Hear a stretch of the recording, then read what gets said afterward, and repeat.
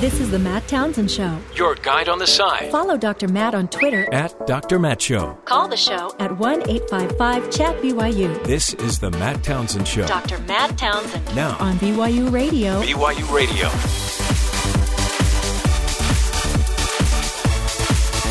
Good Monday morning, everybody. Welcome to the Matt Townsend Show. Dr. Matt here, your life coach, your guide on the side. Top of the morning to you. And happy week. Holy cow. We finally have something else to talk about other than Trump. The Olympics. Yay! I have a whole new love for handball. I don't know why. I didn't even know it was a sport, which is sad. Apparently, it's big in Europe. And we finally discerned all of the rules of handball. A lot of good stuff going on. Phelps wins his 19th Olympic gold. You got to love that. And but except the ratings are still lower. NBC's starting to worry. Like, is anybody going to watch the Olympics? It's like 30. The opening ceremonies were 30% down from London. Crazy. Which is why? 25 million versus 30 million. So. And do you notice that nobody's in the seats of these things? Well, Even some for a of preliminary Brazilian volleyball. Some of that has game. to do with the people being stuck in security. There are long lines. Yeah. The event starts. It fills up later, but initially they're all empty. Don't you think they ought to make that an Olympic event? Getting through security? Yeah, frisk. Yeah. The fast frisk. Love the fast frisk. I don't know if you want a fast frisk. You could miss. If you had to pick a frisk, okay, would you rather have a fast frisk or a slow frisk? I'm going fast. I got a game to get to. And then they got to scan you. But then we've got this great television ability. I don't know what it is. I'm not going to name names. But we just hit a button, and we can see everything, every event. You have... Don't name names. A certain system that is from the parent company of the network that has the U.S. TV contract. So, yeah, you probably have good coverage. It's fantastic. Yeah. And you know what else is great? What's that? A lot of times they don't have a commentator making noise. I know. So you just get to make it up yourself. I was watching some of the basketball yesterday, and there's no one's talking. You're just watching the sport back and forth. My wife's like, "What's going on?" I go, "I think I found bliss." Yeah. There's no one explaining what I already know happened in front of me. It's heaven. And then they go to the halftime, and they show you some of the halftime show.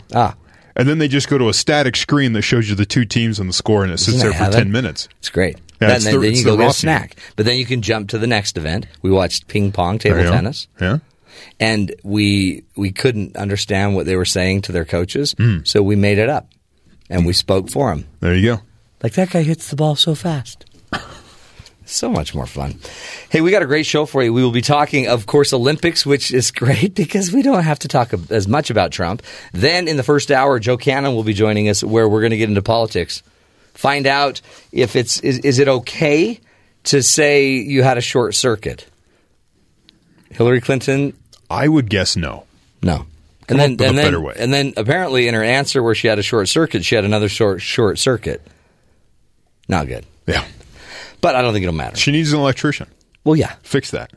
That's it. It's got to be an annoyance. She also somewhere called Donald Trump her husband. Yes, I heard that clip this morning. Which is Freudian. Totally But she didn't weird. say husband. She said, Trump. Huh! And maybe she was like, huh! Maybe she was a little sick. Having a little moment. Maybe that was the short circuit. So we'll get to Joe Cannon, our Washington insider, get some insight from him about everything political, all things political. And, of course, we'll give you the latest headlines, the latest and greatest. It is, by the way, International Cat Day. The international song sung by cats all over the world on this very special day. I don't know why it is, but my mouth waters every time I hear this song. That and if you hear the can opener. Like, oh! Mama trained me right. Fancy feast. Sorry. Don't drop the names. I'm sorry. Mercy. Everyone knows what it is with this one. Yeah, they totally do. But first, let's do the headlines with Caitlin Thomas. Caitlin? Thanks, Matt. Tens of thousands of Delta passengers around the world were grounded Monday due to a system-wide computer failure with the airline, unable to say when the problem will be fixed. They said, "Our systems are down everywhere," the airline told customers on Twitter. The airline has suspended departures until the problem can be fixed, while airport agents are writing out boarding passes by hand. The son of a Kansas state lawmaker was killed while on the world's tallest water slide, officials said. 10-year-old Caleb Schwab died at a water park in Kansas City. He was the son of Republican State Representative Scott Schwab. The slide drops riders almost 169 feet at 65 miles per hour. It is listed by the Guinness World Records as the world's tallest water slide. The water park said it was saddened by Schwab's death and will be closed until Tuesday pending a full investigation.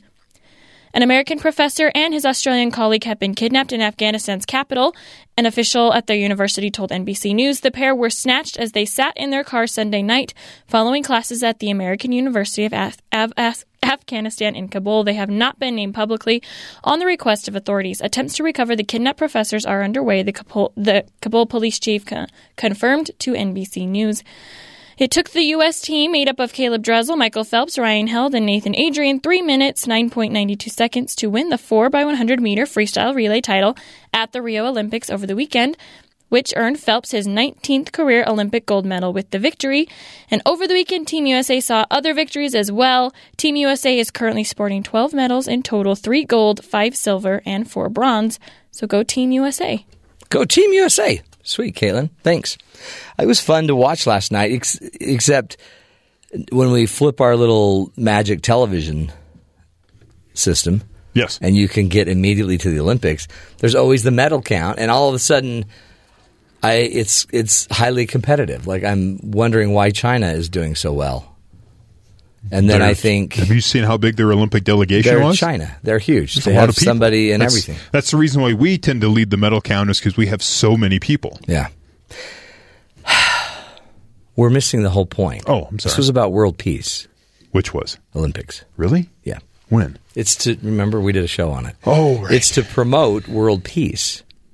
And I'm not feeling a lot of peace. Is that why they banned the entire Russian Paralympic delegation? Yeah, what was that about? Apparently they're pushing for winning beyond sport. With the Paralympic team? Yes. Apparently the Paralympic team was doping or something. Oh, wow. It's like, what's happening to the Olympics? If you're going to dope, you got to make it count with like the... Well, they did. Probably not the best way to put that, but they did. Spoken like a true expert. They did dope with their Olympic athletes, but apparently the Paralympic athletes had other things going on, and so they have banned them from competition because apparently they were not cheating, I guess is the best way to put it. The female swimmer, so is it the Russian swimmer that did so well, and then the American swimmer wagged the finger at her? Yeah. Did you see about that one? No. Because you're really watching the Olympics fairly close. Yeah. I'm basically watching basketball and turning it off. Are you really? Yeah. No, there's a lot more. Handball. Meh. Handball. My brother tried to entice me that way. Just that not is an interested. exciting. It's just all it is basically basketball with your hand, with a huge net. Yeah, you're playing kind of volleyball, basketball, but soccer, apparently it's hybrid. big in Europe. Okay, there's a lot of things big in Europe. I mean, this is really big. This is really big. Man, what a weekend, though. We got to make sure everybody knows because we've got a lot of days we're celebrating today. Not only International Cat Day, but Bowling Day. Strike! I think that's baseball. And Happiness Happens Day.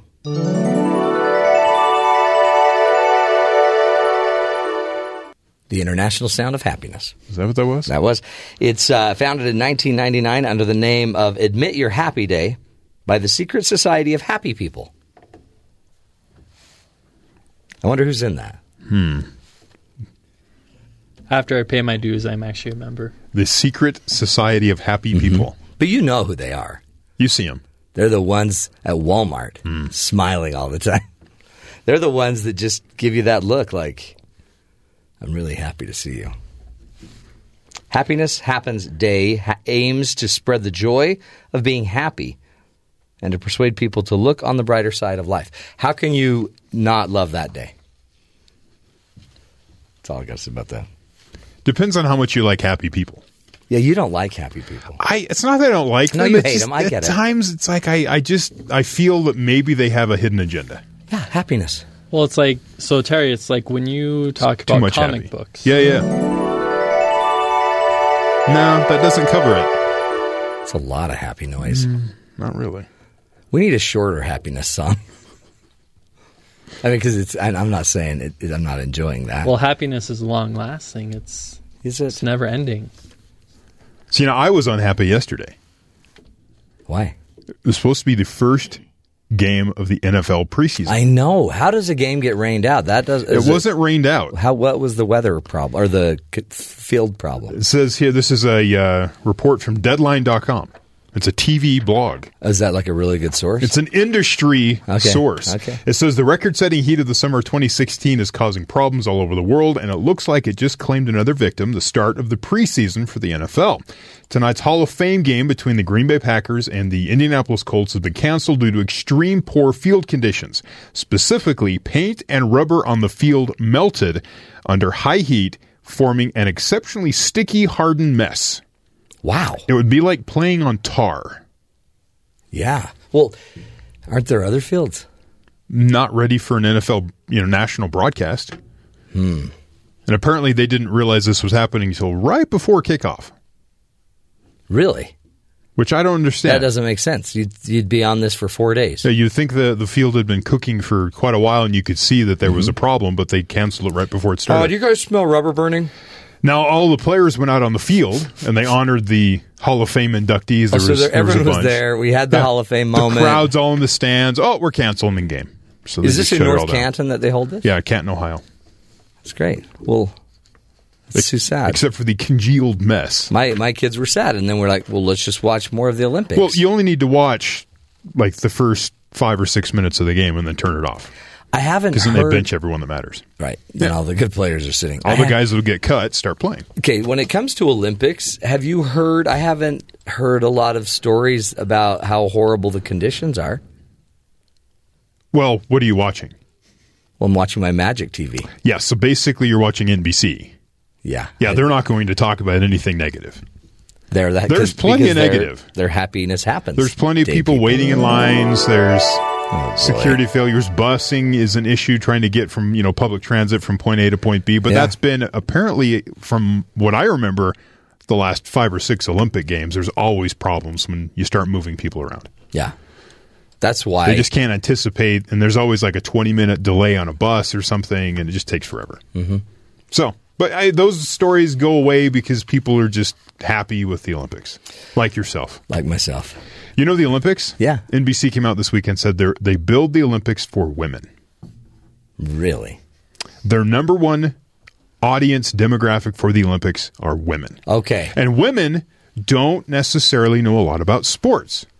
This is them talking. This is NBC. These were not your words. That's why they put together all the feature pieces that give you the behind the scenes, the emotional, heart-tugging, the heartstring-pulling type stories. And they get criticized for. And now they're being criticized because now they're basically saying women are interpreting this. I read some bunch of op-eds on it saying that women and our tiny brains can't figure out sports, so we have to have emotional reality TV. Oh. Yeah. So that's... But it seems Ben like is very sensitive to these issues. You're really enjoying I love your Lifetime-esque type Olympics. I love it. And I know it was designed for women because did you see the man that broke his fib fracture? Heard about it. They never showed it on NBC, Of course but not. it's all over the internet. Yeah. And it was a major break, and it was horrible. Did you go back and watch it? Over and over and over. Nice. I don't recommend you do that, but it is jarring. But I noticed they didn't show it on NBC. No. And thank you. Do you enjoy that?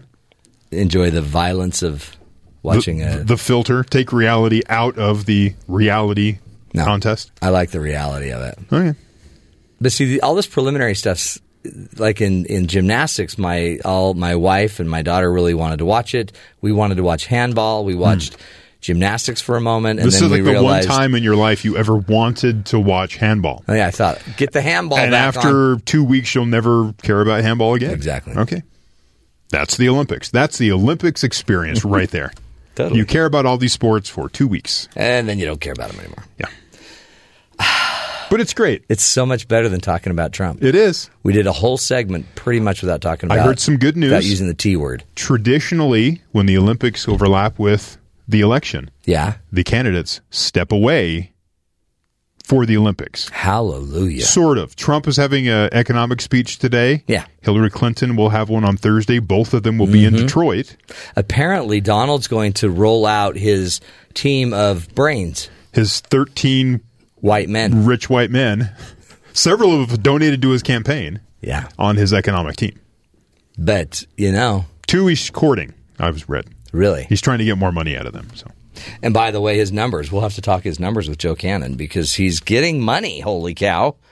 $80-something million in the coffers. $36 million, I believe, from average folks.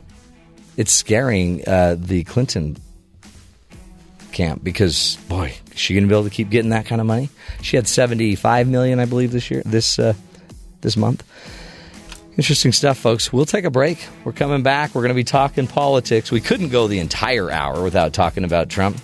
Joe Cannon will be joining us. He's going to give us the Washington insider view of what's going on in the political world. Stick with us, helping you see the good in the world. This is the Matt Townsend Show.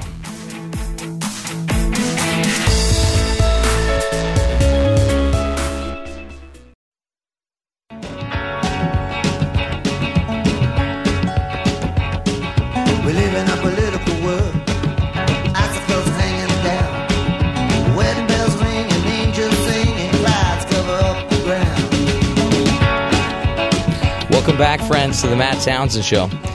When we're playing Bob Dylan, it's Joe Cannon time. Joe is our Washington insider, a good friend of the show. He's pretty much touched every part of American politics, from serving as an assistant administrator in the Reagan administration under the EPA, and also was a candidate for Senate, was a chairman of a state Republican party, and also an editor of a major newspaper in the Intermountain West. We appreciate you, Joe Cannon. Thanks for being with us. Hey, thanks for having me, Matt. Now, I know you probably are watching a lot of the Olympics. You seem like an Olympic aficionado. Maybe not. I did watch the opening ceremonies, and I do like the Olympics. I actually served on the Salt Lake Olympic Committee organizing committee. Right. And big fan of the Olympics in general, but we've been moving. We've moved our house. Really? And so it's been really, we spent a lot of time getting, we like to say we're in our new house, but not of it. Lots of boxes and stuff. So that's got to be a big deal. Was this like your family home that you raised your kids in? We'd lived in our one home for almost 30 years. Yeah. Wow. So it's a big emotional and physical problem. That's a big deal. You should have called us, Joe. We have a lot of people here that would have helped you move. Oh, we had lots of help. We had a lot of help and a lot of friends, and most of our kids were here for the last couple of weeks too. So. Oh, great! So they could all kind of say goodbye to the house. They all say goodbye to the house. Yeah, they didn't care about us. They were right. Whatever, Mom and Dad. I'm going to miss this house. Hey, interesting week last week for Donald Trump. It seemed like about midweek that the wheels were coming off the bus. Yeah, well, I guess that's the way to say it. Yeah, I mean, it seemed like a very pivotal week. I think you're right. I mean, in my mind, it's very hard to see any pathway for Trump to win at this point.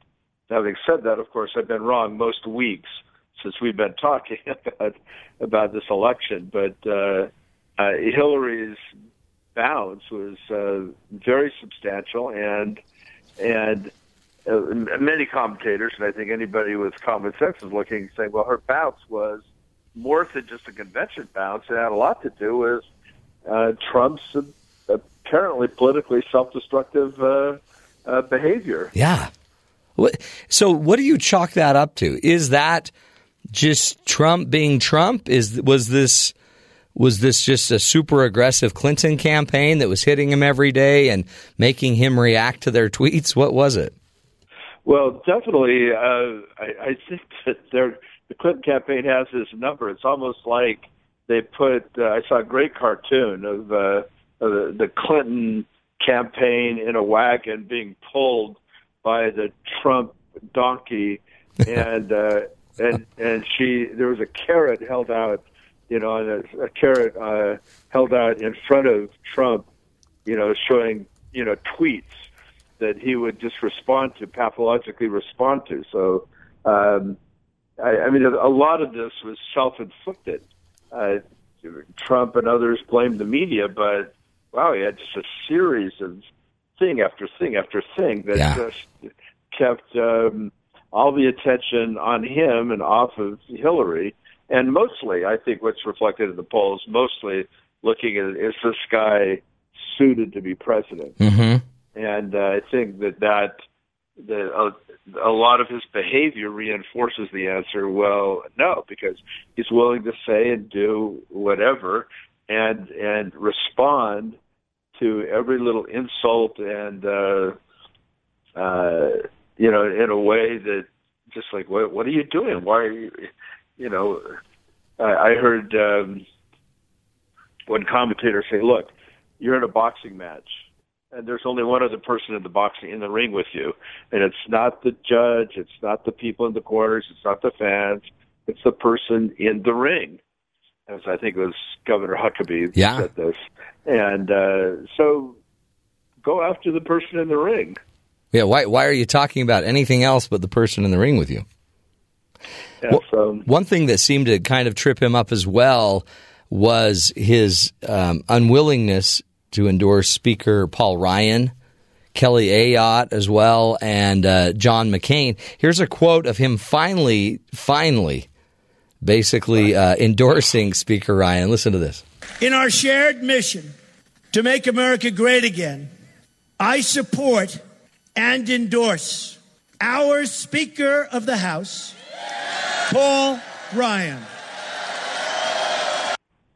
And I don't know if you saw that. And then I saw it. I mean, actually, when the sound bite makes it sound pretty terrific. Yeah, this one does. But watching it looked like the guy was in agony. Yeah. It was the body language. He had to actually keep looking down to read the text to make sure he said every word. And it was, honestly, if you turned the sound down, you would never have known that it was an enthusiastic endorsement of Paul Ryan. So why were Ryan, McCain, and Ayotte so difficult for him to endorse?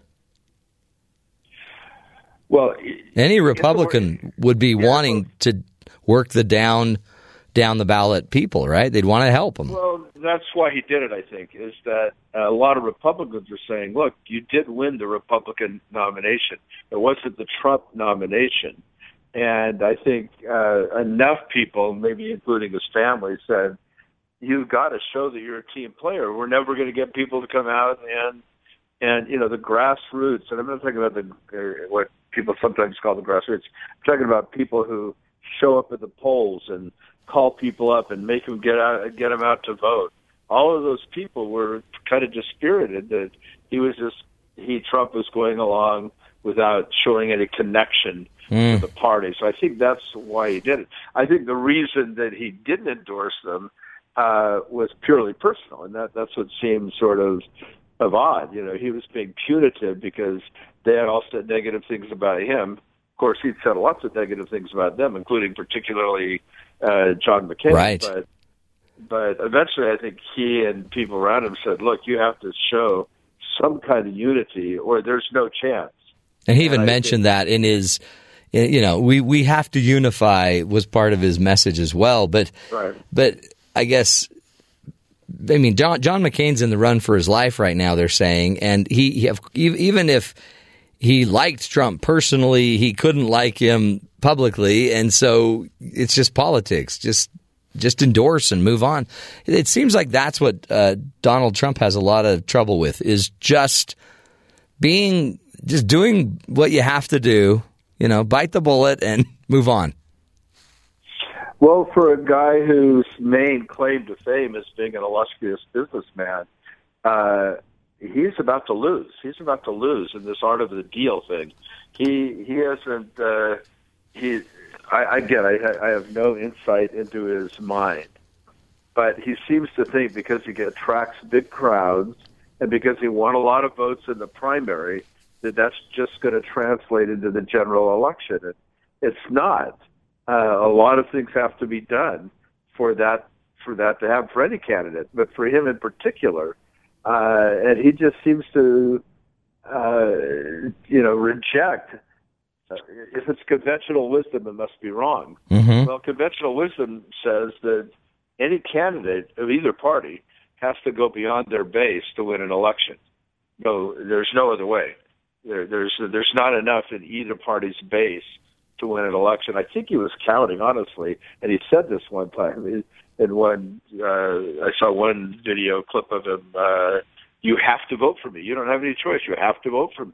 And I think what he's thinking is because I'm not Hillary, I'm going to win. Yeah. And being not Hillary is necessary, but it's not sufficient to win.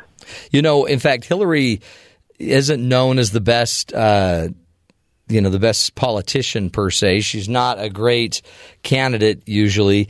And she herself last week made a mistake and used the term short-circuited about her FBI email question. Here's a quote she had, and I'd love you to respond to it. And has Donald taken advantage of this fall?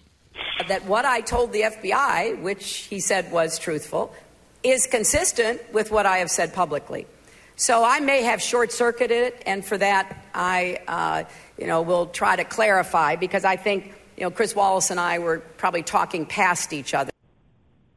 Yeah, talking past each other, except then again, they came out after she made this clarifying statement, supposedly, and again told her that she's not quite coming true on her emails. Everything isn't what she said previously. So is Donald taking advantage? I mean, is he taking her on enough? This seems like she's just admitted to short-circuiting.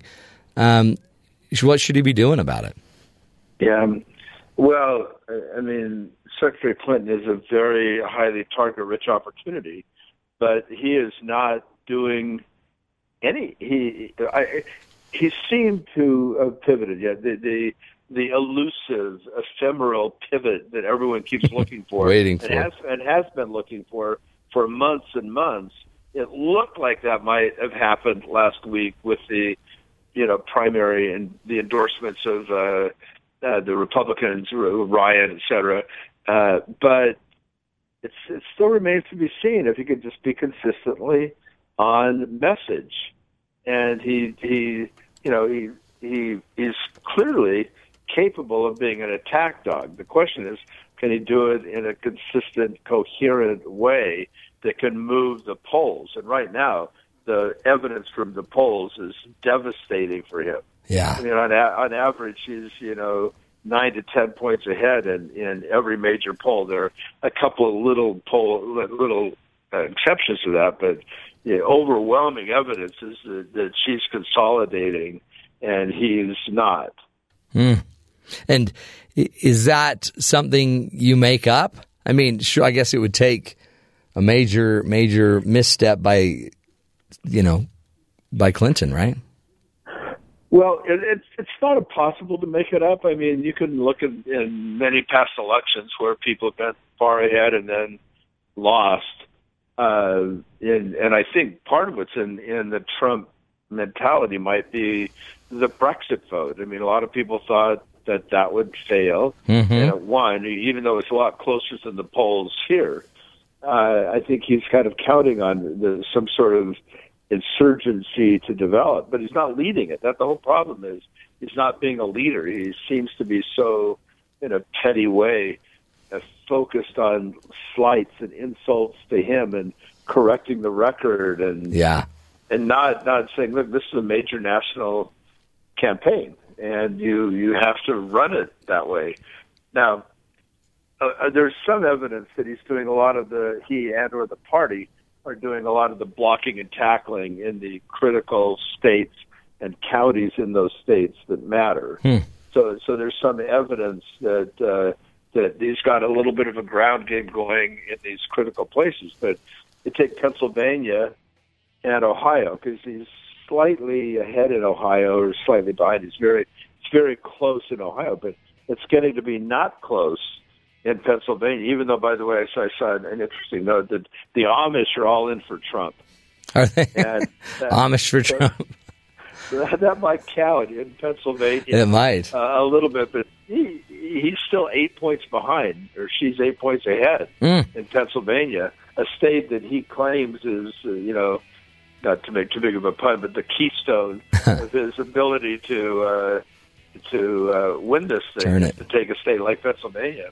And he's not succeeding like he thought he would be. Let's take a break. We're speaking with Joe Cannon, our Washington insider. We'll come back, continue the discussion.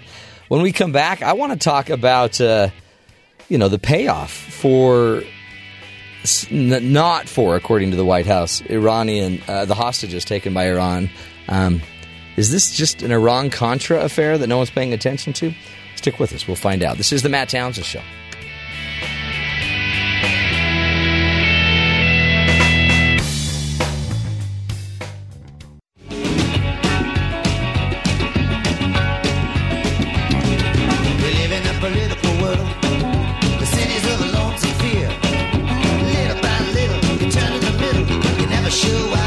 Welcome back, friends, to the Matt Townsend Show. On the line with me, Joe Bob Dylan Cannon, the man, the myth, the legend. How are you, Joe? I'm good. I'm good. You love the nicknames we give you. Yeah, right. You'll go down in history. Tell your kids that one. Hey, Joe, what do you think about the money released to Iran, but not for hostages? And Obama's kind of his definition of the whole thing, and why isn't any of this sticking to Hillary? I guess to just answer the last question first, I don't think her fingerprints are anywhere near this. So I don't see how it narrowly would apply to her. I do think that if Trump were successful in categorizing her as the Obama third term, then that it could have a general consequence. But I think Kerry was the Secretary of State. None of this happened on her watch, so to speak. So I think even Trump would have a hard time making this stick to Secretary Clinton. And having said that, getting back to your bigger question, cash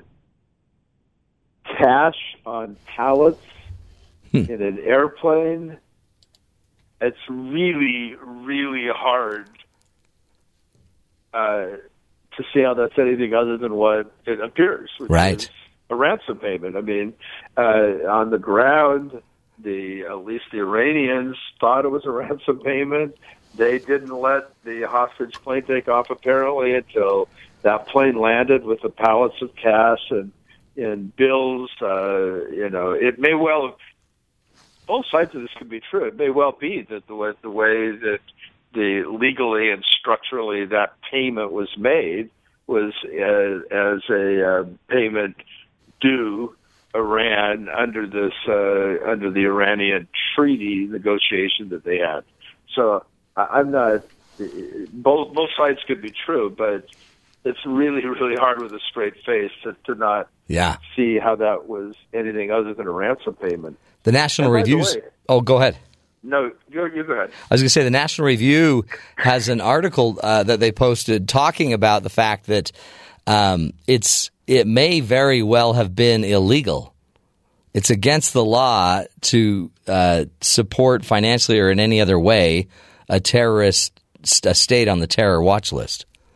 And it's still also illegal to transfer funds in any way to Iran because there was laws against it. So they're saying and then the mere fact that he put it in different currencies was a kind of a walk around the law, but it still, they believe, broke the law. So does this turn into anything, do you think? Or does everybody, his President Obama's approval ratings are higher than they've been at any time in this second term.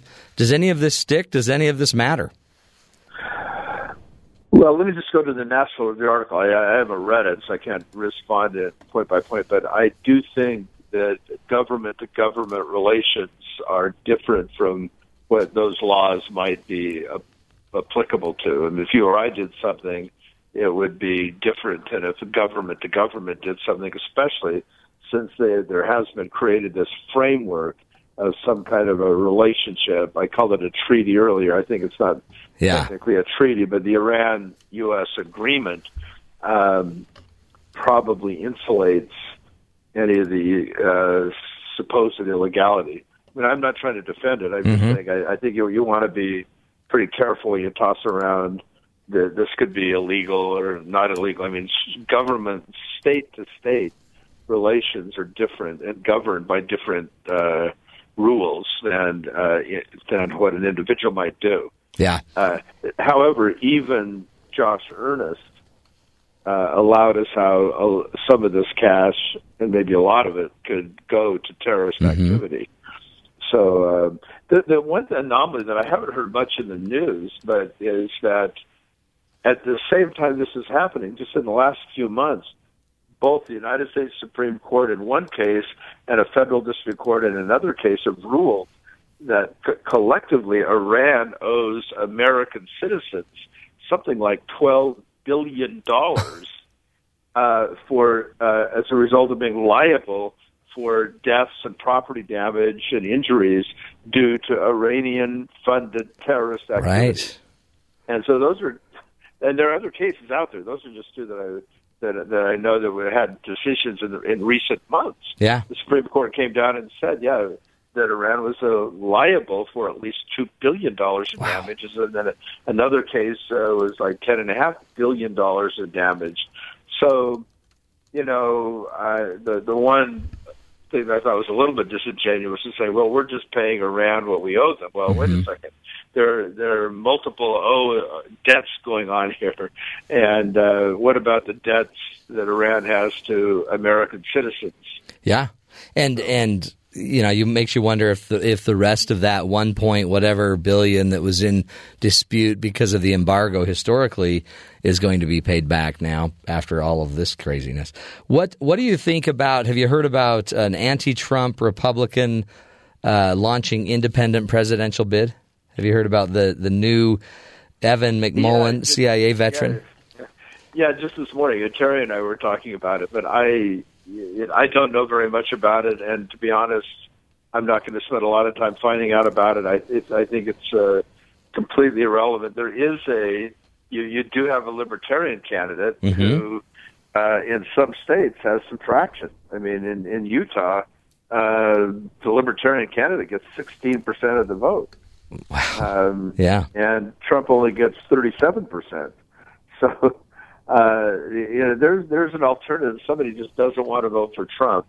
They can vote for somebody who's on the ballot in most, if not all, states. This guy is going to have an extremely hard time. I mean, the deadlines for most states have already passed, and there are only a few states he could even get on, assuming he can get the signature. So I don't know much about it, but I can't put a lot of stock in it. Right. What else is on your mind? What have you been watching? What are we missing? What should we be paying attention to? Well, we'll say just one thing. 42 years ago today, Richard Nixon resigned as President of the United States. I remember I was just newly married. My wife and I were working for, interestingly, Richard Worthland, who later was the pollster for Ronald Reagan and later the President Reagan campaign. And so in 74, things looked pretty gloomy for the Republican Party, and indeed, in fact, Jimmy Carter did win in 1976, and things looked pretty gloomy in the Watergate era, Nixon resignation. But in the cycle of history, things change and have a way of changing. And 6 years later, Ronald Reagan was elected president. So. And that's right. I guess it doesn't take much to reset a party. Yeah, it could be things are getting more and more polarized today than they were then. But although probably not as many listeners as I can remember as well as I can, but boy, in that 1974 time frame, it was a very, very dark time for Republicans. They got annihilated, not just in the presidency with Jimmy Carter, but the House and the Senate. It was very, very bleak. and then just 6 years later, a lot of things changed. So there's some hope for Republicans who are despairing because of Trump right now. Yeah, do not despair yet. And there's always something down the horizon. We appreciate you, Joe. Thanks for your insight.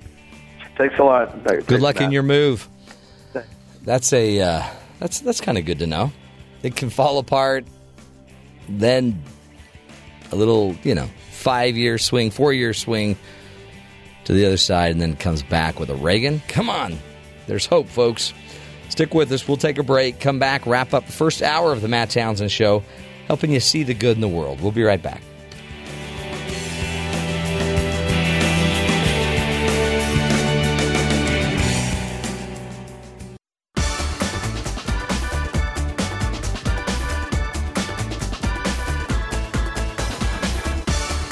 Welcome back, friends, to the Matt Townsend Show. Dr. Matt here.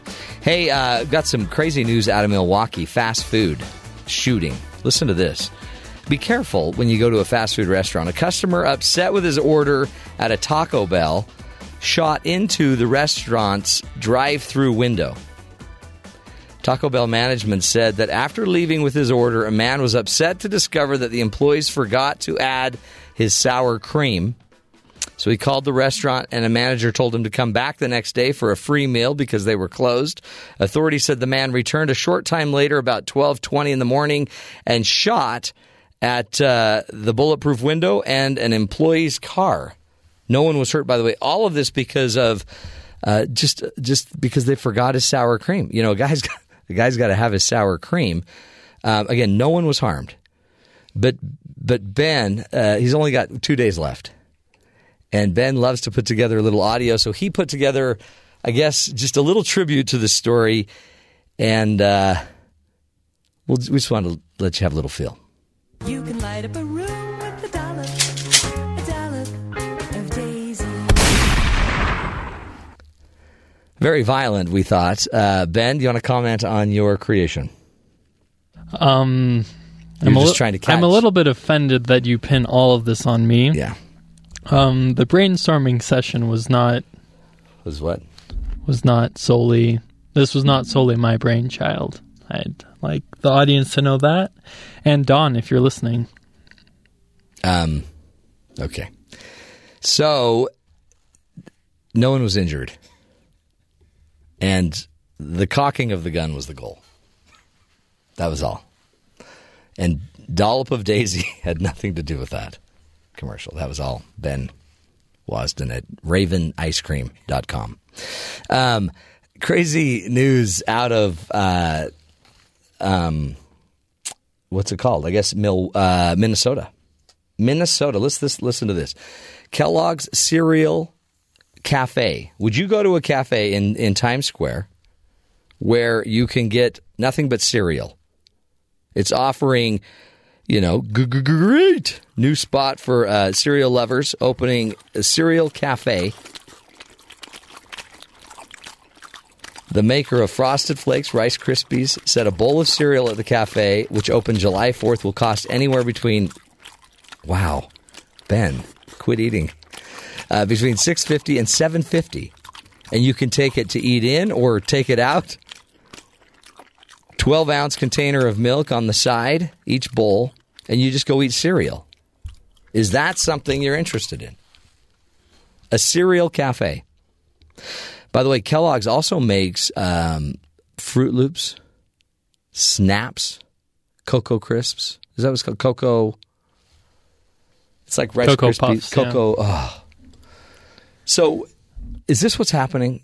Because wasn't that the typical food that would be eaten by like a frat house boy that has no other means of eating? And now,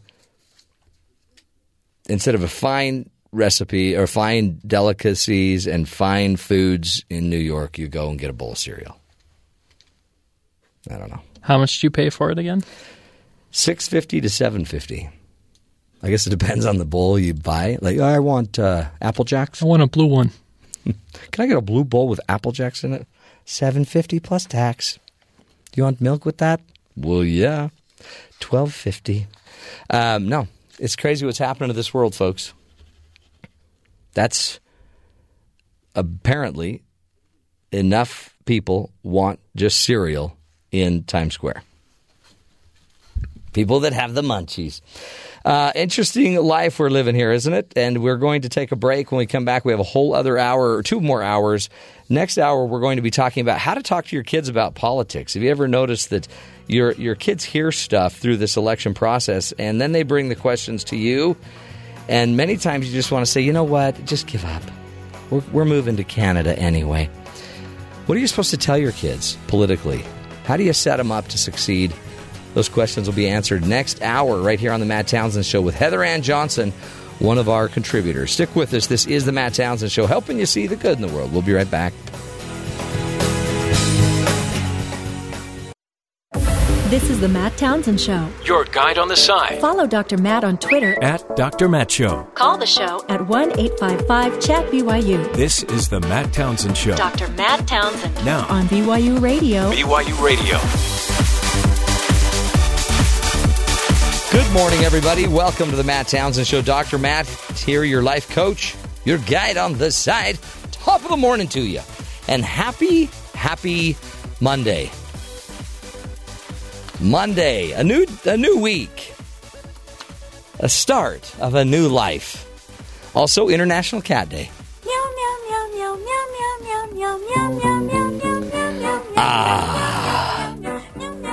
Nothing makes me hungry more than this song.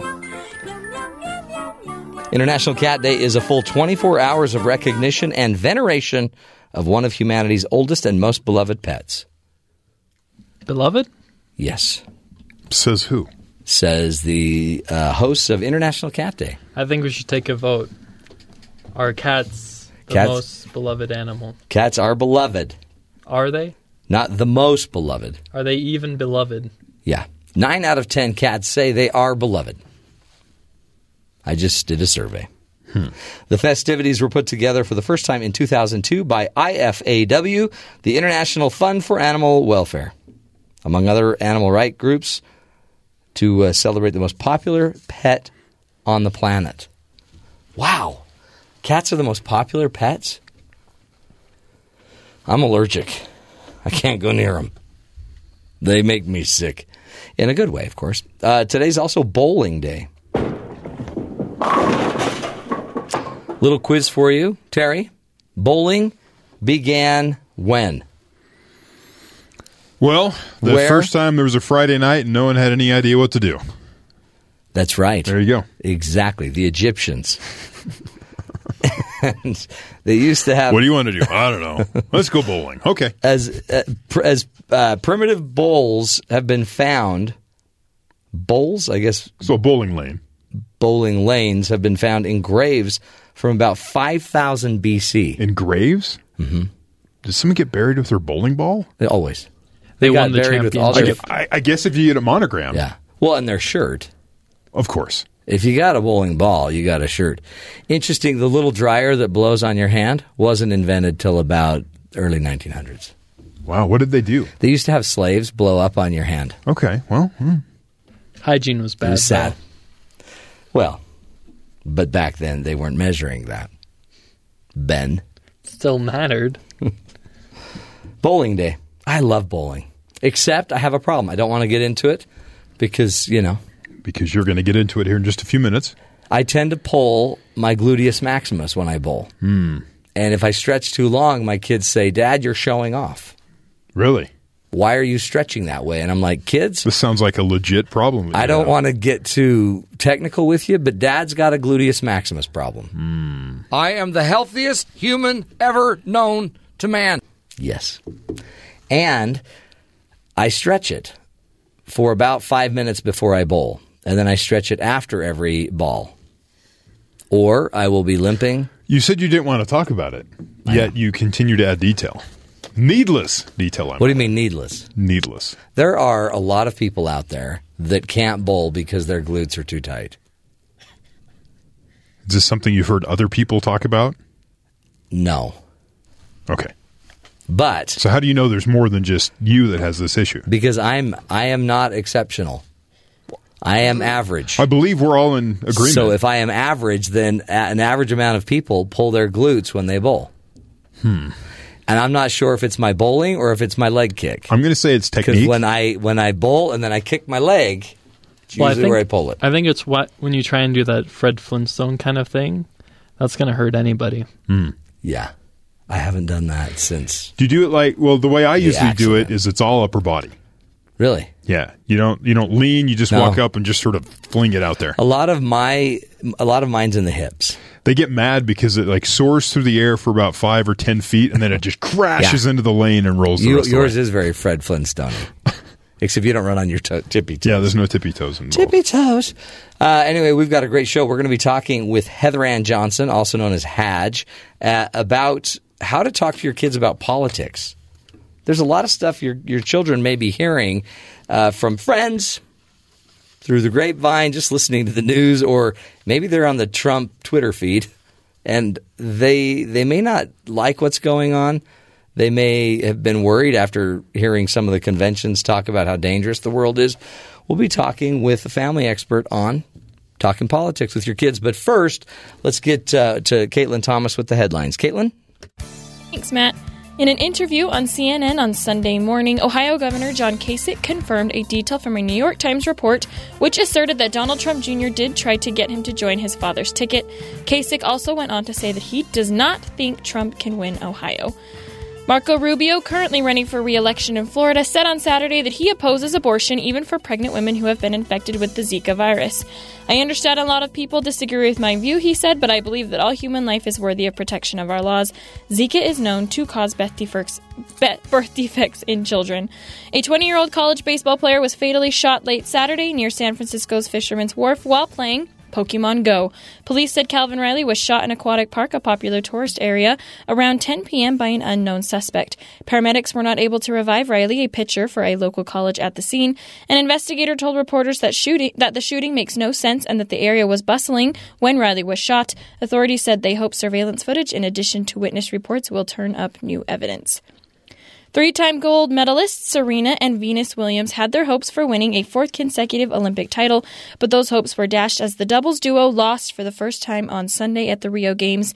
In a huge upset, the sisters lost in the first round to a team from the Czech Republic. Out of 16 Olympic matches played together, this was the first time the tennis stars lost. And last, Matt, the U.S. women did what was expected of them in the all-around final, hitting all 16 routines with ease, making no major mistakes, and, of course, making it look fun. At the end of their subdivision, they had earned the highest team qualifying score by far. Second-place Team China sat nearly 10 points behind the U.S. 3 of the U.S. women were eligible by placing in all 4 events and qualifications, but only 2 would be allowed to advance because of the 2-per-country rule. Simone Biles, Allie Reisman, and Gabby Douglas finished first, second, and third, respectively, after 4 of 5 qualifications. All 3 broke 60 points and were at least a point ahead of the 4th-place finisher, but only Biles and Reisman will move on to the all-around final. So it's kind of good and kind of heartbreaking news. It is, and you know what? It means that I guess I'll have to watch more of it tonight and tomorrow and every day, and we don't have to talk about Trump as much. All because of the Olympics. And I have Magic TV where I can just say Olympics, gymnastics, boink, there's gymnastics. Yeah, my provider has a special feature where you can pull it up and you get 6 or 7 screens. Yeah. And you can just roll around and pick the one you want. That's fun. Or they grouped a whole bunch of them together. So you go to channel 148. You hit select, and it drops 9 channels below it. They're all A, B, C, D, and you just go down. This is good living. Well, I like it. Just consolidates it, so you don't have to go through and see every channel has the Olympics on it. They just tuck them away, put them away, and I can go. But isn't it a great reprieve from politics? Honestly, I don't know. Handball beats Trump and Hillary ball any day. Okay. The problem is when you only have one channel, so you end up watching cycling for 2 hours. Yeah. Yeah, you need a new television. Yeah. Yeah, yours seems to be broken. I don't know if you can fix that, but it seems to be an issue that way for you. What you ought to do, find a friend or relative and go visit them. And do I have to be up. friendly to the relative I choose? No, just friendly enough to say, can I borrow your remote? Then you sit down and next thing you know, you're watching the Olympics. And then ask if they have any food. see how that goes. I tried that a couple weeks ago. It didn't turn out too well. Well, remember, it's got to be someone you know, or that's breaking and entering. Remember, we taught you that. Well, they were my relative, but same kind of effects. You can't have a relative third generations back on your genealogy, tree. Really? It's got to be somebody that actually knows you. Okay. Yeah. That's not how you use your genealogy to go find people to stay with. Just letting you know. Okay, that's really good to know. I'll write that down. That's what we're here to help, Ben. That is a TV show. Yeah, it is. Relative Race, right here. On BYU TV. BYU TV. Hey, did you hear the whole story about Delta Airlines having to shut down? Yeah. It was a little power outage. Was it United before? I forget. Did they do that? There was somebody else who had some computer problems several months ago. Kind of I didn't know if it grounded their fleet, but it caused a huge problem. And this morning, per ticket purchasing, you have a little outage of computers in Atlanta, and you shut down your entire fleet for 6 hours. Yeah, that's problematic. Maybe you want to try to backstop that better. Yeah, I don't know how you would, but you need. You know what? I'll just answer it. You need an external drive. You know what it was? They tried to update to Windows 10. And it crashed their entire network. That's it. So what happened? Sure, that's it. You don't have to do it all at once. Just do it one at a time. And it probably happened a week ago because that's when the free offer for Windows 10 ended. And they probably went, we better update all these computers, and then it crashed. The power outage at an Atlanta hub took down the world's second largest airline. 550,000 daily passengers. They were processing people by hand. The old-fashioned way. Yeah. Which is, But I guess efficient. It doesn't affect the flights, just the scheduling and your ticketing. Getting people in and off planes and purchasing tickets, yeah. Here's the question. Do you still get a TSA frisk? Yes, it doesn't affect the TSA. Excellent. Is that a fast frisk or a slow frisk? It depends. Either With way, the TSA. It's probably inefficient and misses quite a few weapons because that's how the trend has been. Okay, here's a question for you that's a little strange, but I faced it once. Do you face the person frisking you do you look them in the eye? Yeah, that's a little awkward. I have to look away. Do you want to know your frisker? Because there's the eye contact makes it very real. I like to go to my happy place in my head and just roll my eyes. Why did they pull you out of line? I don't remember. I think it was my big belt buckle. Really? My big rodeo belt buckle. Okay, that'll do it. Just you don't look like anyone that would be of concern. Like you don't think I'm somebody that's packing like a batarang? Not even that, no. Good. Because I am. I found out last Friday what a batarang is. I can't stop playing with it. It's great, right? Not really. Superhero toys. No, not really. Hey, we talked about cereal earlier, right? Yes. The cereal bar that opened up in New York. I think it's overrated. What if I want toast? They have toast, what do they call them, restaurants now. You can go in and get your own flavor of toast. Are you serious? Yeah, it's the latest thing. What's happening in this world? Well, Cheerios, yeah, General Mills, they're announcing a new flavor of Cheerios. Oh. So I want to run it by you, see if you wanted to try some out. Let me get centered, and then you run it by me, and I will do an immediate response. So here in a couple weeks, just in time for fall, yeah, they'll be available by Labor Day. Okay. Pumpkin spice Cheerios.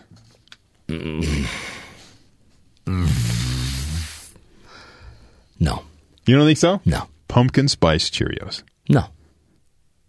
No. Just let that roll around in your head for a second. Pumpkin spice. Don't get me wrong. Is it going to taste like pumpkin spice cake? Usually when they go pumpkin spice, it depends on the quality of pumpkin spice. Sometimes there's like my wife has these, they're like chocolate chips, but they're pumpkin spice chocolate chip. They're pretty gross. Really? Yeah. Yeah, you don't want that. You need to get the highest quality pumpkin spice. And I want like the cream cheese pumpkin cake, spice cake with cream cheese top or icing. If it tastes like that, I'm in. If it tastes like, I don't know, a tire with a little bit of pumpkin spice on it. Yeah, that would be not interested. Less than appealing. A tire? Yeah. Ugh. Some cereal, I've noticed, by the way, rips the top of my mouth.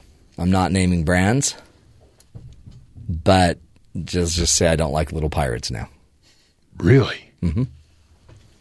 Because I had some of that this weekend. You just didn't chew Shredded the top of my mouth. Really? Mm-hmm. Was it good? It was fantastic. I mean, besides the internal wounds. Until I started bleeding.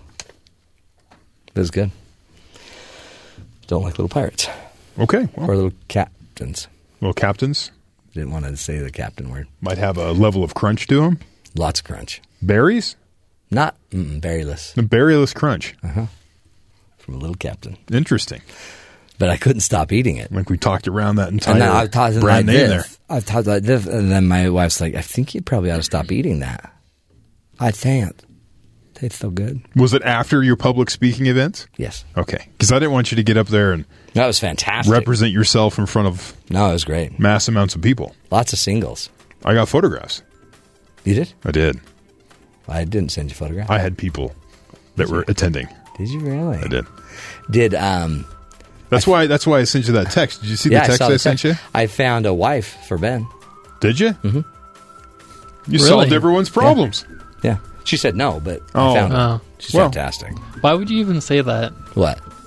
You raised my hopes. Well, no. I mean, no doesn't mean no. She wanted to know what we'd pay. Okay. She wants me to call her, so I'll get the number after the show. No, she doesn't want you involved in the transaction. But she loves ice cream, and she wants to start an ice cream business. And I said, well, I got a guy that's almost got one started. So it's exciting. Ben may be getting married on his last days of the show. We'll take a break, folks. Heather Ann Johnson will be here. She's going to teach us how do you talk to your kids about politics. Stick with us. This is the Matt Townsend Show, helping you live longer and stronger. We'll be right back.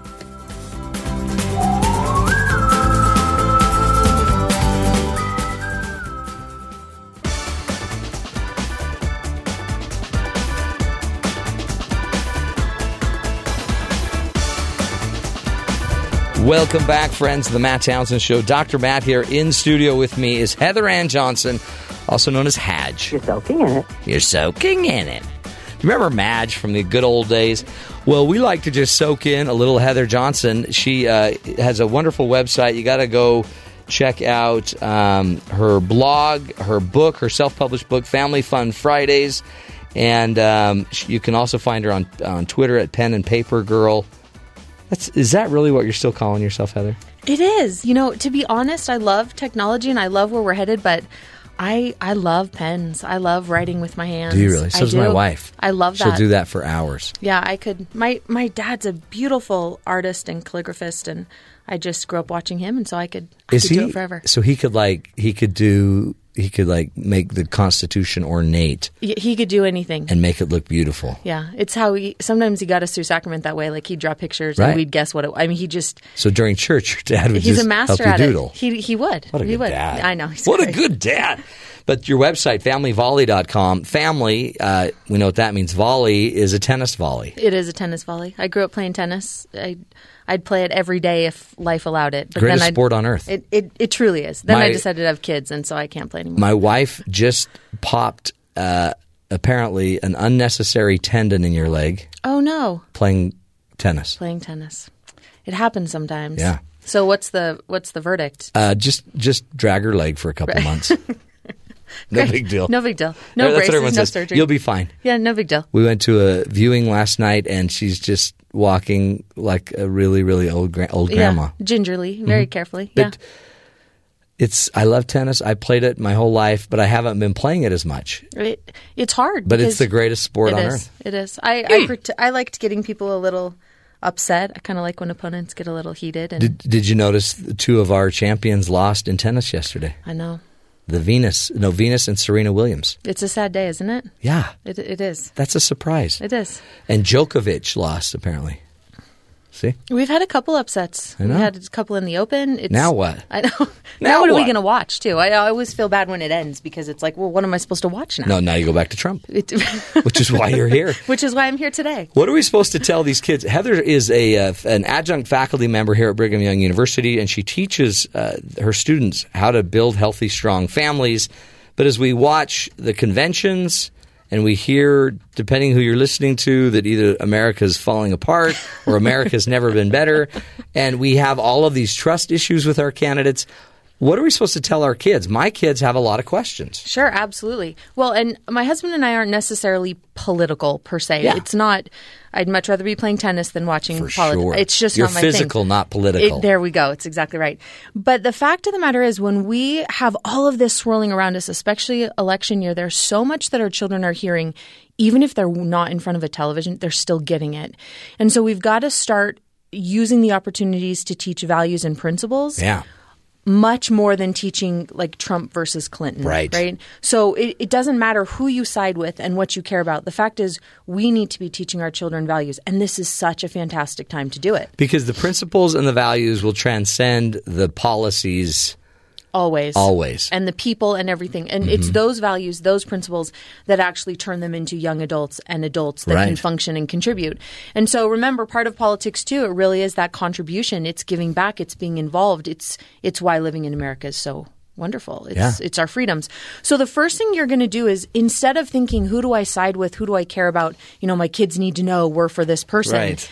We're going to teach them very nonpartisan. So what we're going to teach first and foremost is we're going to start with concepts, not opinions. Okay, what do you mean? So concepts mean that they need to know things like how our political system works, which means we vote and how a vote works and what that looks like. They need to know who's elected. They need to know and be able to identify leaders in their local area, right? Understand that there's governors and that there's mayors, and, we have a process on a local level as well as a... So all of that, instead of just saying, look, you just vote Republican. Right. It's exactly right. Because we're telling them things when they hear everything around them and start to grow up. It's like, well, wait, I don't even know what that means. I don't know where to process or put that.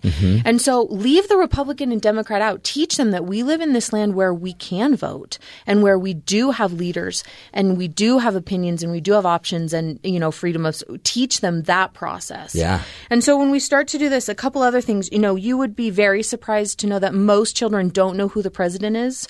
And nearly, even elementary school, very few know who our vice president is. Really? And so now we're going back to basics. We have a president. We have a vice president. These are their names. It changes every couple, work the process with them. A couple other things that make it very important that are concepts, not opinions, are when we explain to them the difference between our political system and the political system in other countries.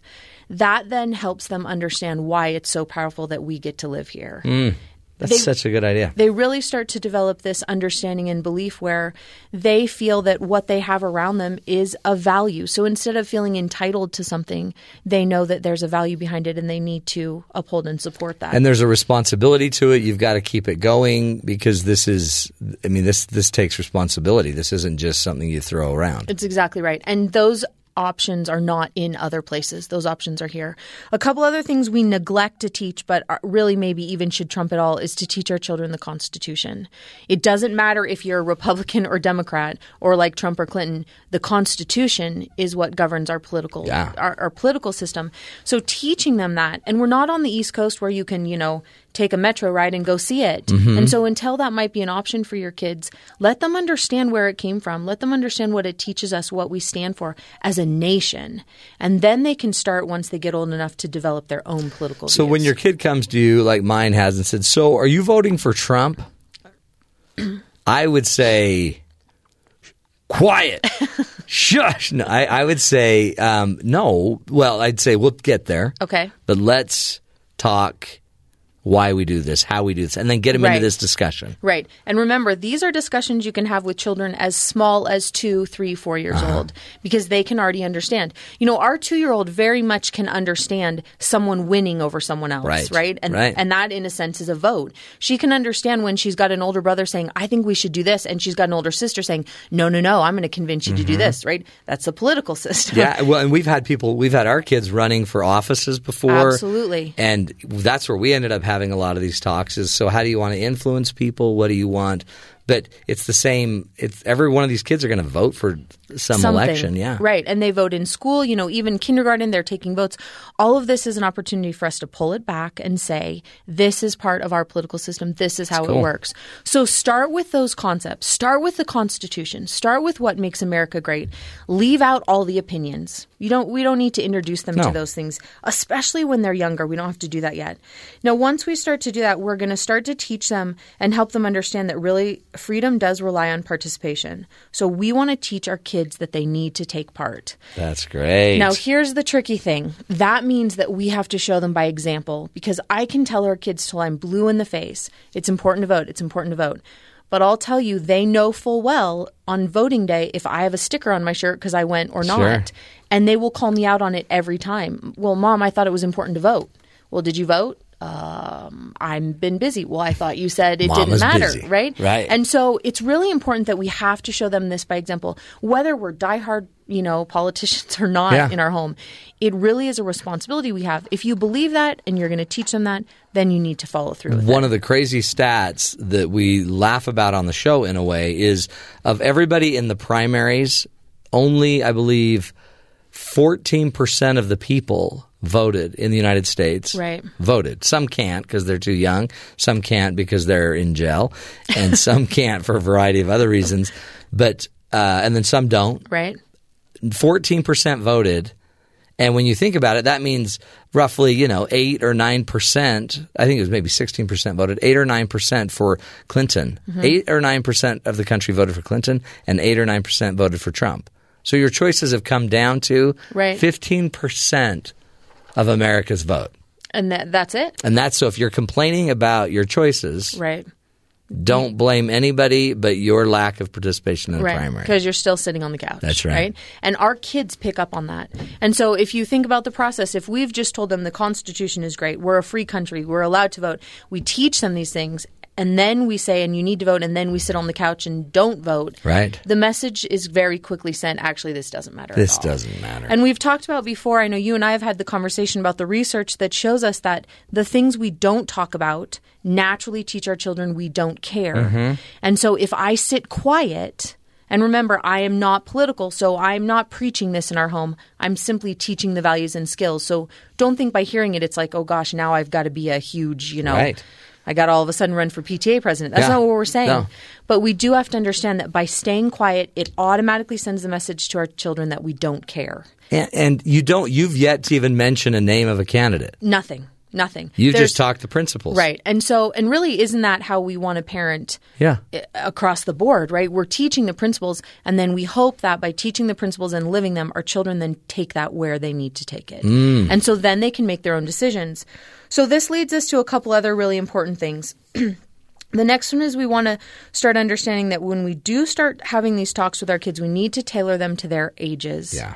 So us jumping in with, abortion and these big, with our 5-year-old, 6-year-old, they're like, I don't even understand. Right. When we do that and they don't understand, they immediately will tune us out, which means they will never have any sort of interest in it. Right. So we've got to turn it to something that they like. I know for our youngest children, president to them, we explain it that a president to them is very much like a parent for our country.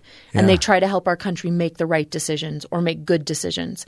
Well, our 6-year-old can understand that. Bingo. Right? First grade, it's like, oh, well, I get it. My mom and dad help me make good decisions. Right. Oh, a president just does that for a lot of people. Is that why Dad golfs so much, Mom? Yes, it is, honey. It's exactly right. Yeah. And so we can do that. We can make it part of who they are for their age. They don't understand war, and nor do they really need to, nor do I want our young children really understanding it. But they can understand that their neighbor's dad is fighting for our country and that he has to go away for some time to help protect us. So when we curtail it to their age, it puts them in a position where instead of being overwhelmed by what they're hearing, they can grasp it, they can internalize it, and now they can start to process, oh, okay, this is how this works, and this is what I'm seeing around me, instead of the news, which is just showing them dead body. And maybe turn off the news. Right. Lots of times people will say, go watch it. But if you're going to watch the news and you want your children to do it, to be involved, allow them to watch channels and read books and magazines, websites that are going to support them. There's some fantastic ones. PBS does what's called the Democracy Project. It is one of my very favorite websites. Jump on and allow the lessons to help teach your children. Again, it's called the Democracy Project at pbs.org. And they do such a fantastic job of allowing our children to understand the current events that are going on in the world without us getting overwhelmed. And while we're doing that, there's a couple other really good ones. Channel 1 News is online. Nick News is another great website. And HTE Kids News, fantastic resources right there in front of you. jump on. Your kids love to be on technology anyways, and use them as a teaching tool. And that way the kids, and then if you're there, you talk, you kind of help them debrief, help them go deeper, figure out what's going on, and then tie it back to your other ideas. Right, and we can do that when we come back. We'll talk about talking about it. We'll come back and continue the discussion with Heather Johnson from FamilyVolley.com. Go check out her website. Great resource for all of us here, folks. Stick with us. We'll take a break. Be right back.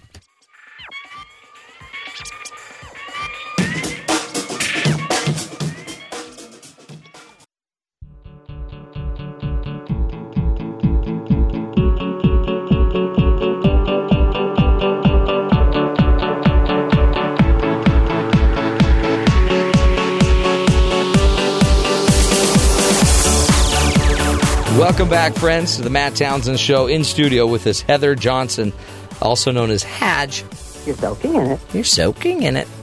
We're soaking Heather in today. She's walking us through some steps to help us be, create a stronger political understanding for our family, our children, helping them understand what's going on in the political world. It's not an easy world to jump in with them, but they find out about it, they hear about it. Politics is everywhere, isn't it, Heather? It's all the time. They're getting hit with it all the time, whether they know it or not. And they may not even conceive it as politics. Right. But boy, and they have very limited impact on a national election. Right. But we still need to inform them. Right, because remember, they might not have an impact right now, but they are going to have an impact in, T-minus 8 years. Yeah, or, exactly. Shorter. And so maybe don't do it as a countdown. Right. That sounded scary. Plus, they're making decisions, right? A lot of the decisions that they'll start to make will be based on this political belief system, which again is driven by a religious belief. It's driven by so much. So that's why if we can keep it to the concepts and their understanding of what we stand for, what our country and our nation was founded on, it really helps them then process all the other information. That's what you've been telling us is don't even start out with I'm a Democrat, this is what it means. It's kind of more get all the general concepts down, not opinions down. Freedom and participation. Freedom demands participation. Right. So talk about voting. You got to be a partner in this.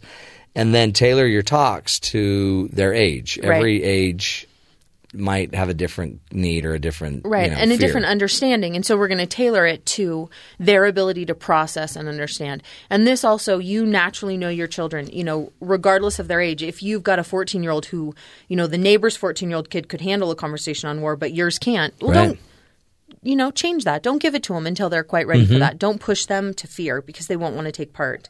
Some other things before we've even stated what our opinions are, and this one is so important because this actually affects them each and every day, is we need to help them understand that free speech does not trump courtesy. No pun intended. Yeah. Right? It does not. And so as we're teaching them that freedom of speech is part of what this nation was founded on and our ability to do that, they need to clearly understand that it does not trump the need to be courteous in any aspect. And remember, this isn't just in politics. This is for them on the playground. This is on an athletic team. This is when they're frustrated with a teacher or with us or with one another. Yeah. This is a concept that will serve them till they die. Even if I disagree with you, I can hear you, I can be courteous, I don't bully you, I don't embarrass you. It's exactly right. Put downs. Right. And so this comes down to recognizing that you can explore thoughts and feelings, but we have to teach them that by exploring that and doing it the right or wrong way, every thought and feeling has a consequence. And they need to understand that. So in our house, we kind of tie it down or bring it down to 3 very important concepts when we start to teach this to our children. The first is we teach them that they have to be able to disagree with respect. Okay. They have to be wrong with integrity. And they have to be right with humility.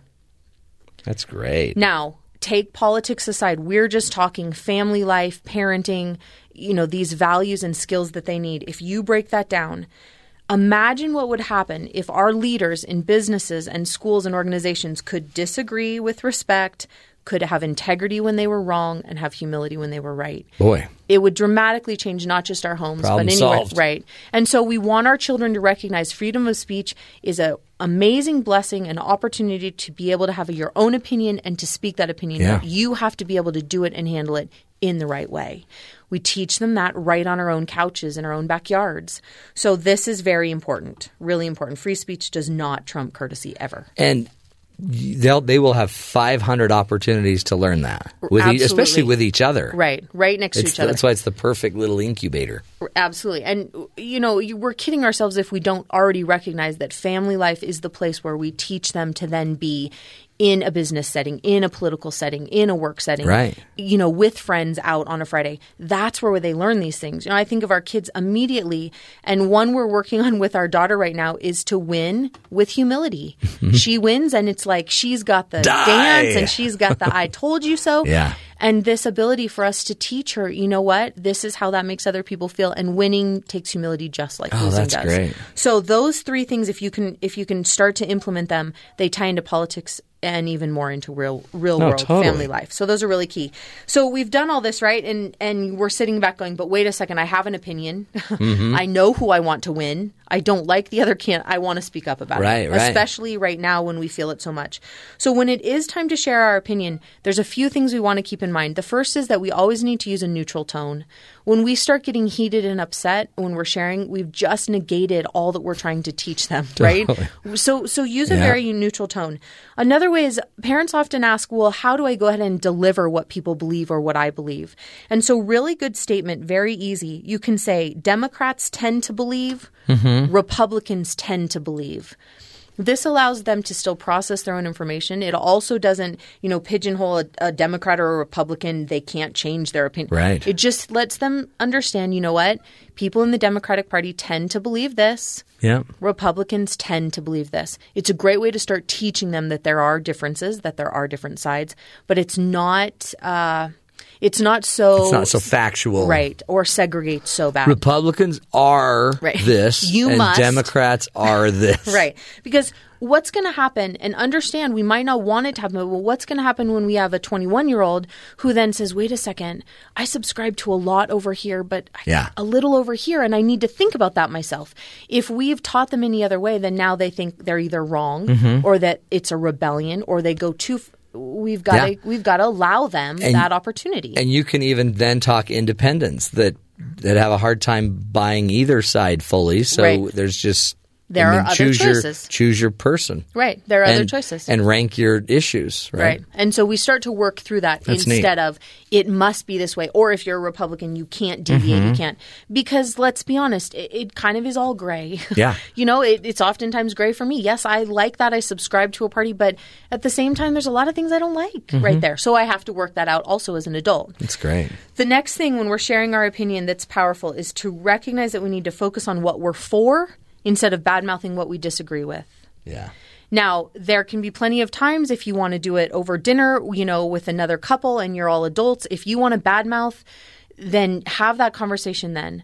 But when you're with your children, work on teaching them what it is you stand for, opposed to constantly bad-mouthing all the negatives in the person you don't like. And why, right? So why are we for this? Right. And the reasons behind it. Now, this leads us to probably what our last point today can and should be, and that's teaching our children this way is a very powerful way to teach them to think for themselves. Yeah.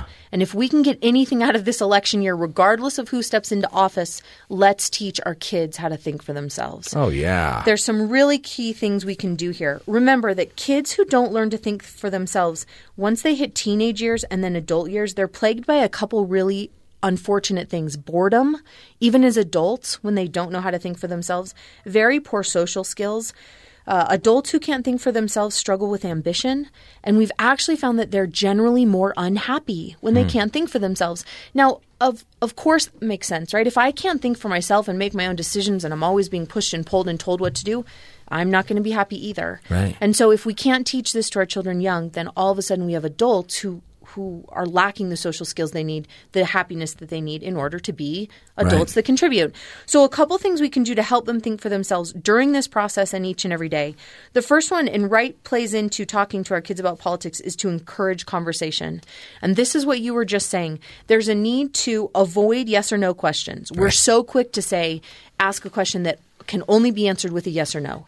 It negates their opportunity to think through anything.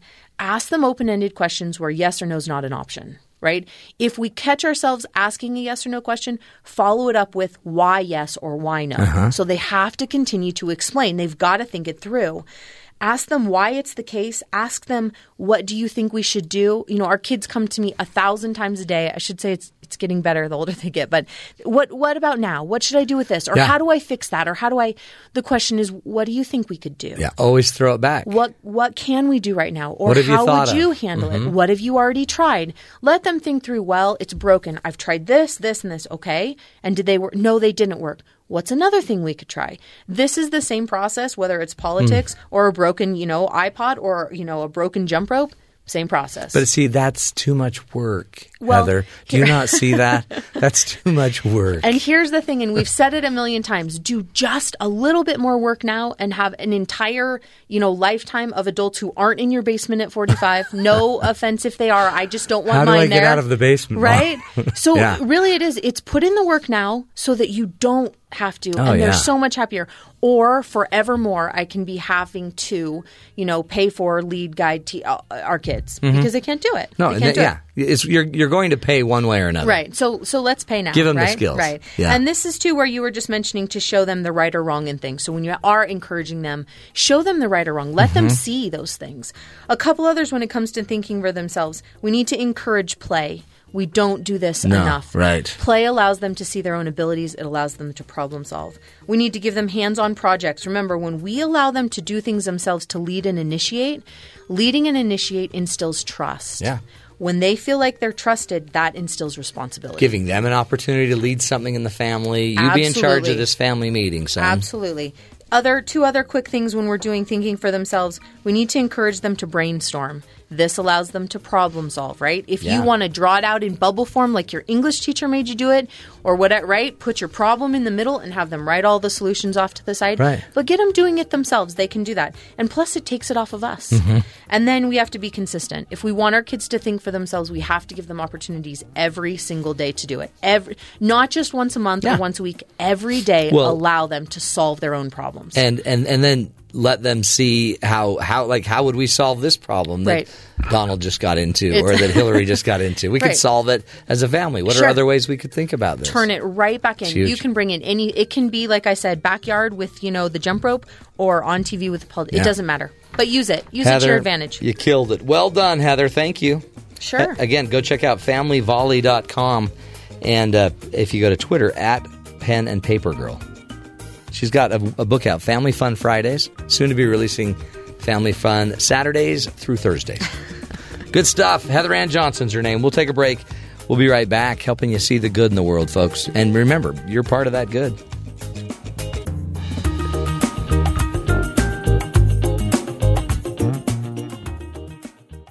I'm ready to go in, Coach. Just give me a chance. Because life doesn't come with a handbook, you need a coach.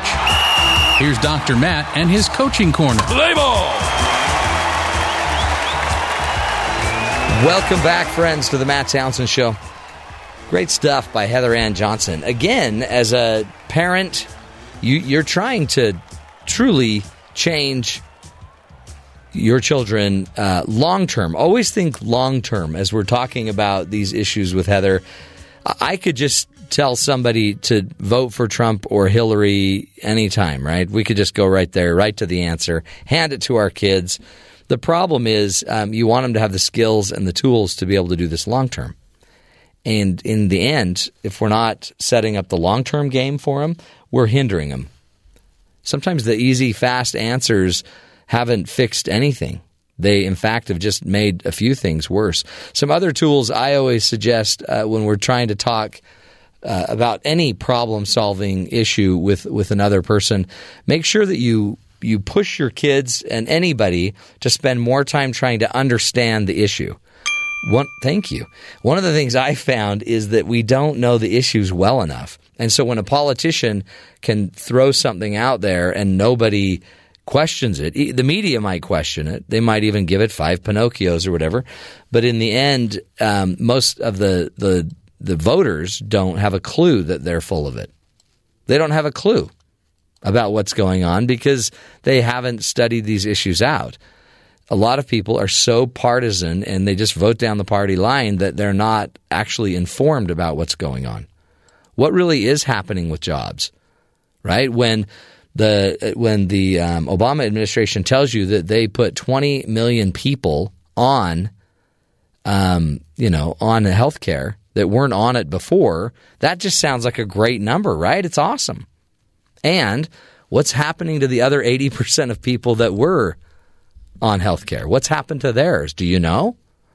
Because it's more than just one issue. There's 10 issues going on here. Has costs gone up for people? I mean, you hear that thrown around. Is that true? Is that an actual fact? So anyway, broaden your own pool of understanding. Make sure just as a listener or as a voter yourself that you avoid being overly simplistic, sensational, or even sensitive. Thank you. We have so many people that are just so sensitive to what others are saying that it starts fights. I listened to all these outtakes that came from the Trump camp, all the outtakes that came from some of the Clinton camps, and you're sitting there thinking, are these adults presenting, political arguments, or are they just highly sensitive people freaking out on each other? Another rule about, I think, politics in general, you don't need to pile on. Ben loves a good pile on. You don't need to pile on to somebody. A lot of times when people make mistakes or say something stupid, it's obvious.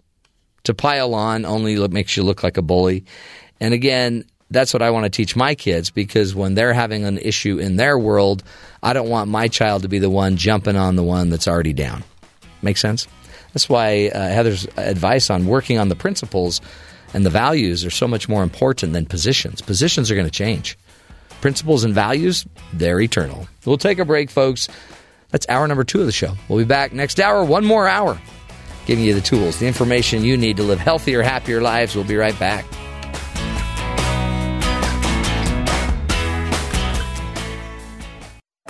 This is the Matt Townsend Show. Your guide on the side. Follow Dr. Matt on Twitter at Dr. Matt Show. Call the show at 1-855-CHAT-BYU. This is the Matt Townsend Show. Dr. Matt Townsend. Now on BYU Radio. BYU Radio. Good morning, everybody. Welcome to hour number 3 of the Matt Townsend Show. Dr. Matt here, your life coach, your guide on the side. Top of the morning to you. Or bottom of the morning, as it may be. Hey, got a great show for you. We will be talking today about forgiving others and why it is good for your health. It's good to forgive, Terry. Is it? Yeah. Why? It's good for your health. What about holding grudges? Does that help? No. No. When you hold a grudge, you only hold your own pain. Here's a question for you. Oh, here we go. I read something over the weekend talking about some research that said it's better that if you have some sort of anger towards someone, right, it's better to not share it with them, not confront them with it, not bring it to their attention. But if research shows that those people that do bring it to someone else's attention actually hold on to it longer than if you just deal with it within yourself, it goes away. Now, could you do both? It didn't say. It just said that those people that actually go to the person and say, this is why I'm angry. Yeah, it doesn't help them. It doesn't help. But if you keep it to yourself and just sort of deal with your own situation, then you're fine and it dissipates quicker. I could see that. That punching inanimate objects, those sorts of things, does not help. I think you need to be, no, it doesn't. And I think you need to be good at both sides of it, right? At being able to manage your own emotion, reinterpret what's going on, not be offended by somebody that's offensive. And then also you got to know how to still eventually go talk to some people about things.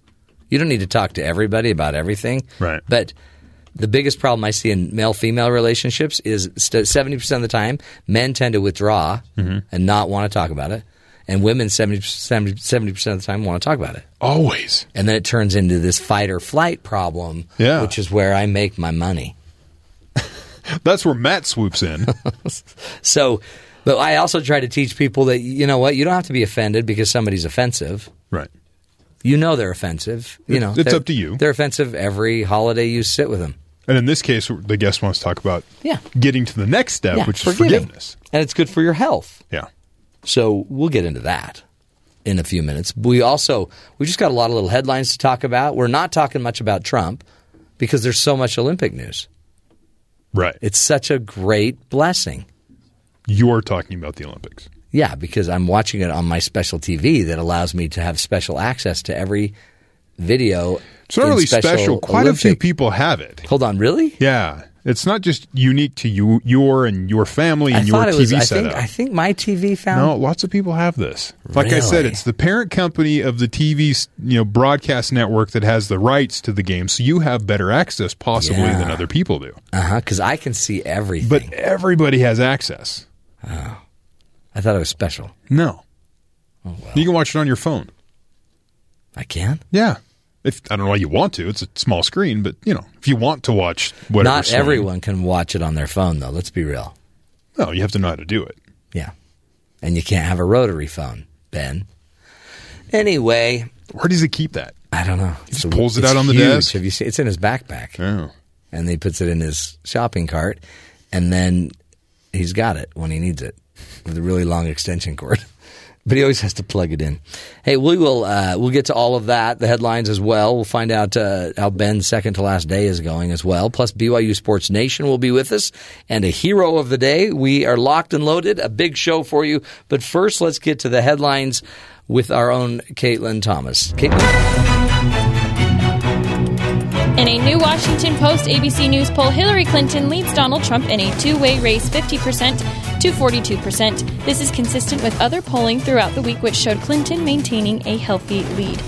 An anti-Trump Republican is set to enter the presidential race on Monday, offering up an independent challenge to the Republican nominee who has disappointed many mainstream conservative commentators and voters. According to BuzzFeed News, CIA veteran and House GOP Conference Policy Director Evan McMullin will file the necessary paperwork around noon to make his presidential bid official. Reports that even though he's claiming a low profile, he will have the backing of major GOP donors as well as the support and assistance of well-known party operatives. Democratic vice presidential nominee Tim Kaine assured voters that Hillary Clinton will become a beacon of accountability while speaking on NBC Sunday. Kaine was defending Clinton over widespread charges that she recently lied about whether FBI Director James Comey said she was honest about her private email server. Kaine also argued that even a month from now, Americans will no longer be concerned about Clinton's honesty. Alex Rodriguez announced that he is going to play his final game with the New York Yankees on Friday. He will go on to become a special instructor for the team afterwards. He said this is a tough day at a news conference announcing the decision. Rodriguez will retire as the fourth all-time leader in home runs. And lastly, more news on your Olympics, Matt. Katie Ledecky won her first individual gold of the 2016 Rio Olympics in world record time on Sunday night. The 400-meter freestyle was her first individual swim of the Games, and she won with a time of 3 minutes, 56.46 seconds. Her nearest competitor, Great Britain's Jazz Carlin, earned the silver medal almost 5 seconds behind Ledecky. So, congratulations to her. Ledecky's U.S. teammate Leah Smith claimed the bronze medal. So super cool. There you go. Congratulations, Team USA. Congratulations to them. Well done, Caitlin. Man, that's they're doing great. And who better than Michael Phelps? Michael Phelps has just won his 19th gold medal. He did. He's going for another one, I think, this afternoon. But he's got all these welts on his body. If you look at any of the photographs that have come out, he's covered in welts up and down his shoulders, and it looks like he either was attacked, or they look like hickeys. But what they are is it's a traditional Chinese medicine treatment called cupping. When large hot suction cups are left on the skin for several minutes, resulting in hickey-like marks. Whoa. The prevalence of such spots on athletes in the Olympics is proof that such forms of alternative medicine are becoming increasingly mainstream. And then it talks about Gwyneth Paltrow and some stuff she does. Cupping is believed to treat everything from muscle and joint pain to the common cold and cancer. Wow. And so people are entering, but others say there's no proof at all that cupping has any benefit. There's some vague conceptual connection with acupuncture, and it's often sold by the same same place where you'd go for acupuncture would also have cupping. So you heat up these cups, you put them on your skin, and the suction effect when it cools off is it pulls your skin in. I've heard some people say it draws some of the toxins that show up in your muscles after you work out. It pulls them out a little bit more so they can... But it seems like it's pretty harsh on the old... Well, it leaves you covered in hickeys, but other than that, there's really no... So if you're walking down the streets of Rio and some lady's like, hey, do you want me to do some ancient cupping... therapy on you? I'd say no. Yeah. Just go to a trained cupper. There's a funny quote here from a pharmacology professor in London who says it's desperately implausible how sucking a bit of skin up in a cup can do anything to help your athletic performance, but, whatever. Well, maybe it's psychological. If he says to himself, if I don't win this gold, I have to have 500 suction cups put on my back till it hurts. Maybe. And then he's like, I don't want that. I'm going to really swim hard. It's reverse psychology. Apparently the swimmers are the ones that are doing this, so you'll see them covered in welts. And don't worry, they're doing this. It's medicine. It's legit. Well, I mean, it's legit in their mind. Yeah. Yeah. When it comes to proof, it's the I don't believe it. I think they were probably swimming in a river in Rio, and these little sucker fish came on and just started sucking. Could be. Could be piranha. You don't know. You don't know. Other news: Serena and Venus Williams lose for the first time. That's a big deal. You go in and you take out America's strong female doubles team. Yeah, it's the first time they've lost. 6-3 to 6-4 to the Czech pair, Barbara Strakova and Lucy Sarafarova. You need to say opponents from the Czech Republic, or however they want to say it. What fun is that? Don't say their names. No, you got to say their name. That's the fun part. No, no one knows who they are. No one will know who they are, and you tripping over the name doesn't serve anybody. But it's so fun. So are they out? I guess they're out. I don't know. People lose, and there's like 90 events, so they might pop up somewhere else. You seem so cynical about the Olympics. It seems like there's a lot of opportunities for everyone to win something. Well, it's not like everyone gets a trophy. These are gold medals. At some point, there's quite a bit of medal winning, and you just kind of lose track of significance. And hey, there's a world record and something we just barely started. Man. Though, have you watched the rugby? Not yet. Rugby's fun. I was watching some women. It was England versus Fiji. Ooh. That was kind of fun. Someone hyperextended an elbow. There was someone's head got crushed underneath someone's knee. And you'll see things in any other sport here in the U.S. If you did the same sort of like contact with somebody, it would end up in a fight. But they just stop and move on. It's part of the game. That's cool. They're pulling on ears. They're yanking arms, all kinds of stuff. See what you see? You're a brute. Well, right. I mean, I bring up. You like the graceful, handball. Artistic. I like more of the brute force. I like handball. You like things that may or may not be actually a sport. Oh my heavens! What's handball? It's a ball in the hand. You throw it in the net. It's a lot like basketball without shooting. You have to explain like 9 other sports to come down to handball. It was a really fun sport, so that they could play more sports. They're making things up in gymnasiums. Yeah. Did you not play it as a little kid, though? Probably. It may have had a different name. Yeah, Red Rover. Yeah, sure. Terry, right over. Here I come. Of course, I would I'm running. Run as hard and fast as I can and crash through as many arms as I could. Yeah. No one ever That's the brood in stopped me from breaking through the arms. Well, you shouldn't be proud of that. The key was when you'd get close, you jump up and have a real hard downward angle at the wrists and just break that connection right there. See? Brute force. That's how you play Red Rover. You are a brute. Hey, a little interesting news for you. Zoinks, and Scooby Snack has been added to the Oxford Dictionary. Do I get a Scooby Snack? But why? What do you mean, but why? Why would they be added? It's a cartoon. Zoink, Scooby? What do you mean? Is it needed? Is it in the general lexicon of society that we need to have these words defined? Have you ever heard of the term Scooby Snack? Yeah. That's why it's needed. Okay. See how easy that is? So just because. Do you remember when we hit Ben the other day with that ball? Remember? And he's like, Zoinks! No. You don't remember that? Were you not here? Maybe I was. You're probably... Didn't pay attention. You're probably working. I was probably working while the rest were playing. You're such an elitist. By the way, the official definition for a Scooby Snack is a snack, especially given as a reward or inducement, a bite-sized treat, or a large multi-layered sandwich, like those eaten by the cartoon character Scooby-Doo. Yeah. So now we have terms based on cartoon characters and their eating habits.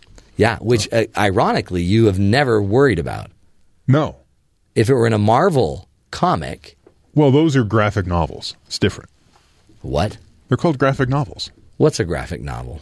You would call it a comic book, but It's they're, a comic they're book. really called a graphic novel. Marvel Comics. No, it's... Come on. They don't call it DC graphic novels. No, they call it DC Comics, but when they Exactly. put out the book, it's of a higher level of intellect.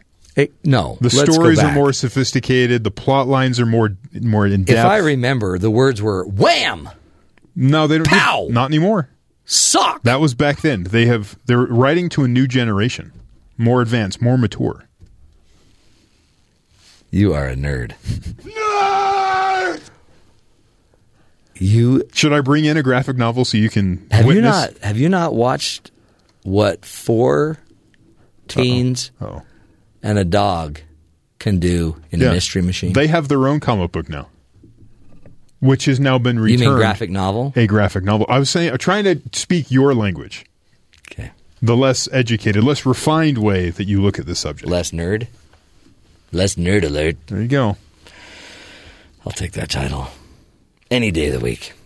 It's not a bad thing that you're a nerd. We need somebody to walk us through those stories that we would not normally understand. Just think name calling is beneath the show, but It's you keep not, dragging it in. It's not a name calling. That's why you identify with Trump so much. It's a statement of fact.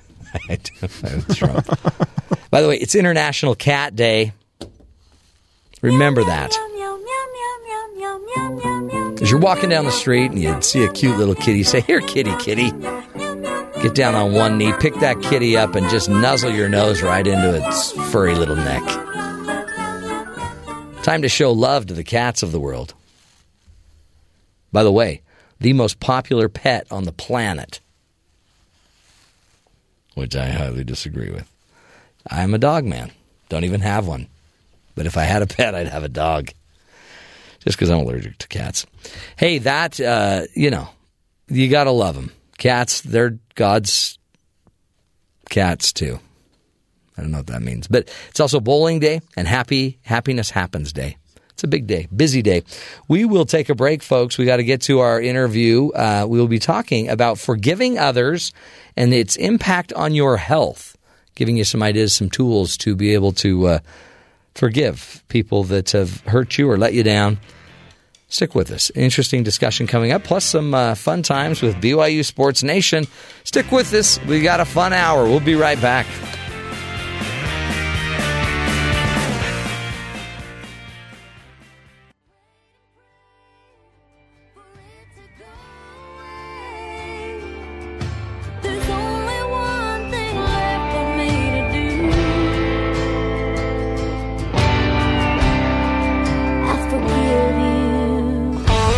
Welcome back, friends, to the Matt Townsend Show. Little Kelly Pickler for you.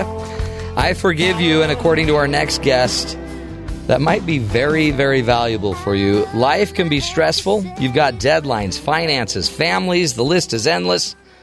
So now there seems to be hundreds of different cures for stress, medications, lotions, potions, lights, spas, psychologists, you name it.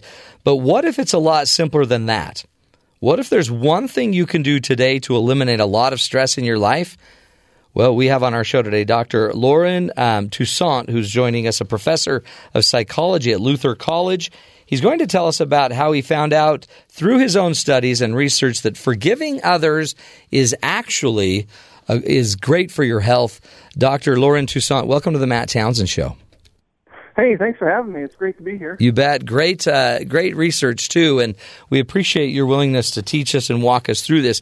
So you found in some of your studies and about forgiveness. First of all, when we talk about forgiveness, I guess we got to be really clear what we mean. How do you define forgiveness?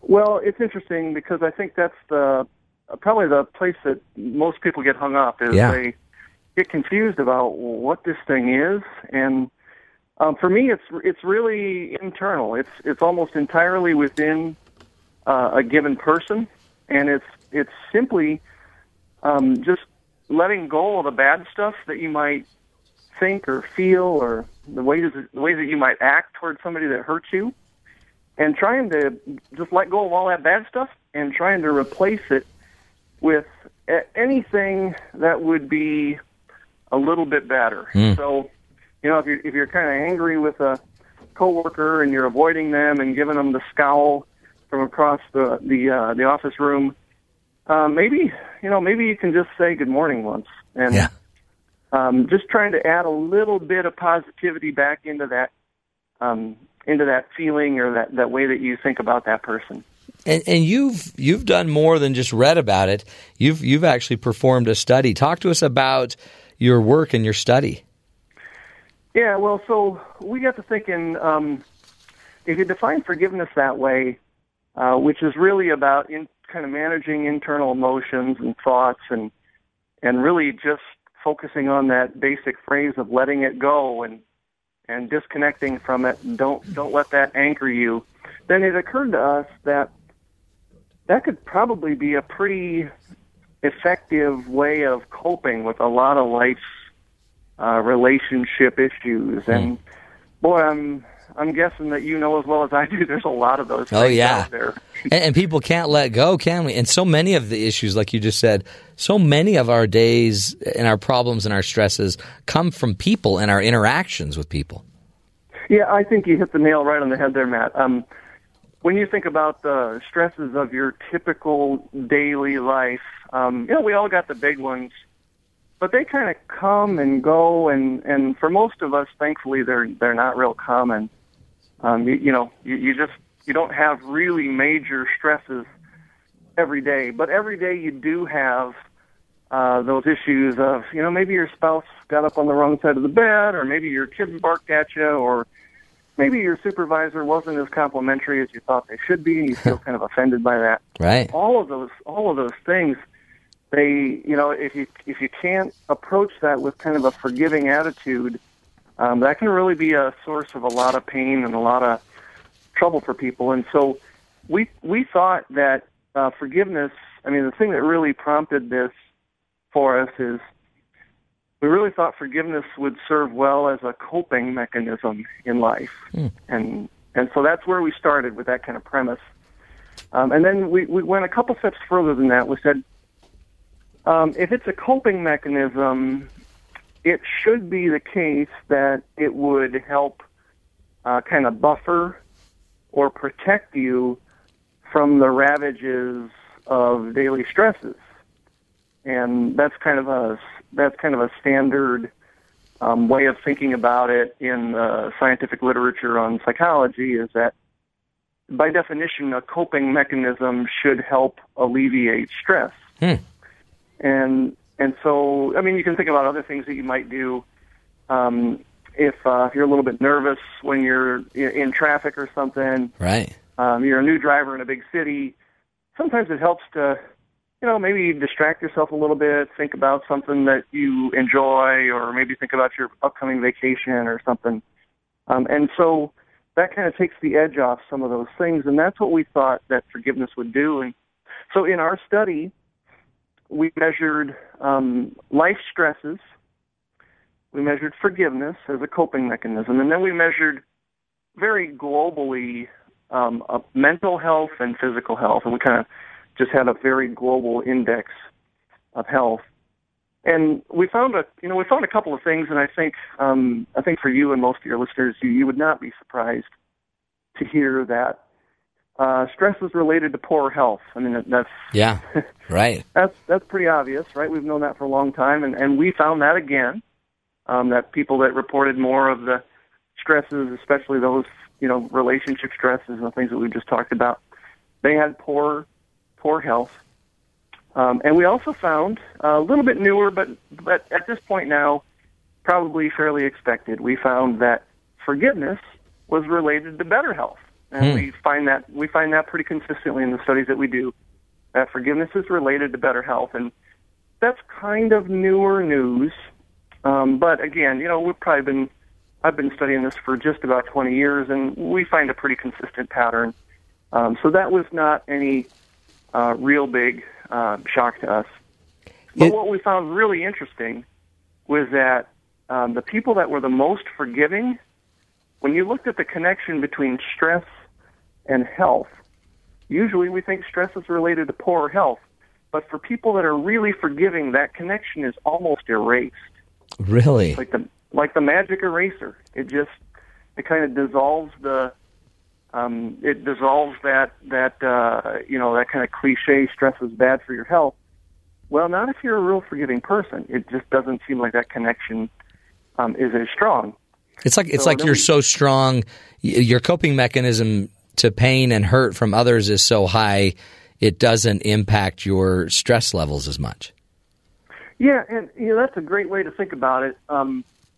We like to kind of use the term, and a lot of people use the term resilience for a way of kind of protecting yourself against stress and promoting your health. Is that you like to think that in life, sometimes things happen, stressors occur, but you hope that you're a resilient person, right? I mean, I think that's what we all want. And I think that's the real key here is that when you're able to forgive, and the way we measured it in this study, we're not just talking about somebody who once in a while can forgive and they manage to muster up the strength to say, okay, that's all right. These are people, the people that we studied are people that are consistently, they're not forgiving instances, they are forgiving people. They're Olympic they're Olympic forgivers. Exactly, yeah. They're great. That's a great way to think about it, and it's so timely to think about it. Yeah, they're like Olympian forgivers. They've really honed their craft. Okay, Loren, let's take a break. I want to come back and have you talk to us about how we do that. How do we become this Olympic type of a forgiver and really get skilled at letting things go? We're speaking with Dr. Loren Toussaint from Luther College in Decorah, Iowa.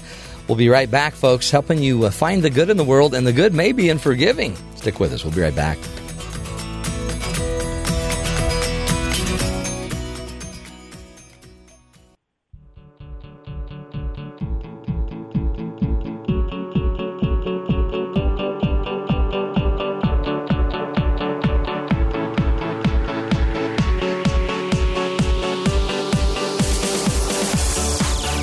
Welcome back, friends, to the Matt Townsend Show. Forgiveness, folks, it's one of the hard things to do in this world, isn't it? To actually let stuff go. But according to our guest, Dr. Loren Toussaint from Luther College in Decorah, Iowa, he's the Associate Director of the Sierra Leone Forgiveness Project and a consultant to the Mayo Clinic, the Department of Pastoral Care at Cancer Treatment Centers of America. And he has basically done a study proving or showing that there's a correlation, folks. When people that are the most forgiving tend to have, in his study, the least amount of stress. Is that the proper way to pose to formulate the findings of the research, Loren? Yeah, I think that's a good way to put it. That forgiving people, they just suffer less from the effects of stress. That's the way to say it. And it seems obvious, right? But not so obvious. I guess the hard part is, how do we do it? What were some of the ways that you saw in these kind of Olympian strength forgivers, those that were really good at it? What do they do? What are some of the techniques that they use to forgive? Well, I'm really glad you asked that question, because I think sometimes people get the sense that it's just the way I am. You know, some people are more forgiving, some people are less forgiving, and sometimes it's easy to get defeated and feel like, well, I'm just not, I hear people say things like, I'm just not a real forgiving person. And I cringe when I hear that, because, frankly, that's kind of like somebody saying, well, I'm just not really a good walker, or I'm just not really a good talker. I mean, all of these things, or most all of these things in life that we take for granted that we do well, talking with one another, communicating, getting around, doing the things that you need to do. We practiced all of that for years until we got really good at it and got to a point where it's almost second nature. I mean, very few of us struggle for words when we're trying to tell somebody we're hungry or we need to, use the bathroom. Right. These things come very natural to us. And if you think back, or if you are around young children, you realize very quickly, wow, that didn't come natural initially. I had to work hard to figure this out. And I think that's the same thing with forgiveness, is that it's not the case that it's just you're one way or another. It's a skill like any other, but you have to be patient. You have to work very hard to refine that skill. And then, like anything, if you get good at shooting a free throw, but you walk away from it for 10 years, you come back, you're probably going to hit the rim. You're going to clank it off the rim several times because you kind of got rusty at the skill. And so that's the number one thing I think that people often, to say they maybe trip at the starting line is they start to stumble and don't get much into the forgiveness process because they think that it's either an innate ability and they either have it or they don't. And so when things get tough, they just give up and say, well, I'll just have to live with this pain. Yeah, that's how it is. It is what it is. Is it, how do I, because the pain, it seems like my brain would want to keep the pain there so that I don't get hurt again in the future. And so forgiveness is about almost preventing re-injury.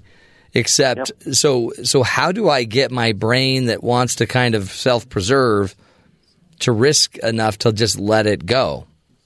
Yeah, and so you really hit the key there. And I would say my aim would be for people to have a pain-free memory of their offense. And I say that might sound kind of odd, but I want you to let go of the pain and the anger and maybe the vengeance that you have toward the person who hurt you. I don't want you to forget what they did to you because if you do that, you risk being hurt by these people again. And that's the forgive and forget, right? Everyone always says if you forgive, you forget. But you're saying you don't have to forget. You're not brain dead. You can remember, but try to alleviate or eliminate the pain. Yeah, exactly. And I think the issue really becomes this cultural adage that we all toss around so flippantly. Forgive and forget is in a way, it's kind of a ridiculous thing to assume that someone could do. If someone hurts you so bad that you're struggling to forgive them, do you really think you're ever going to forget it? Yeah, no way. I hope not. Yeah. I mean, it's probably, as you say, it's probably not very adaptive. It's not very good for us as individuals if we forget these things. And that's why it's easy to remember them, but to try and purge the painful side of it, let go of those negative emotions, the negative thoughts that are really tying you down. And the way that we often encourage that is there's kind of several key things here, but I'll say just a couple of them. Yeah, Loren, we've only got about a minute and a half, so give us your top two or whatever.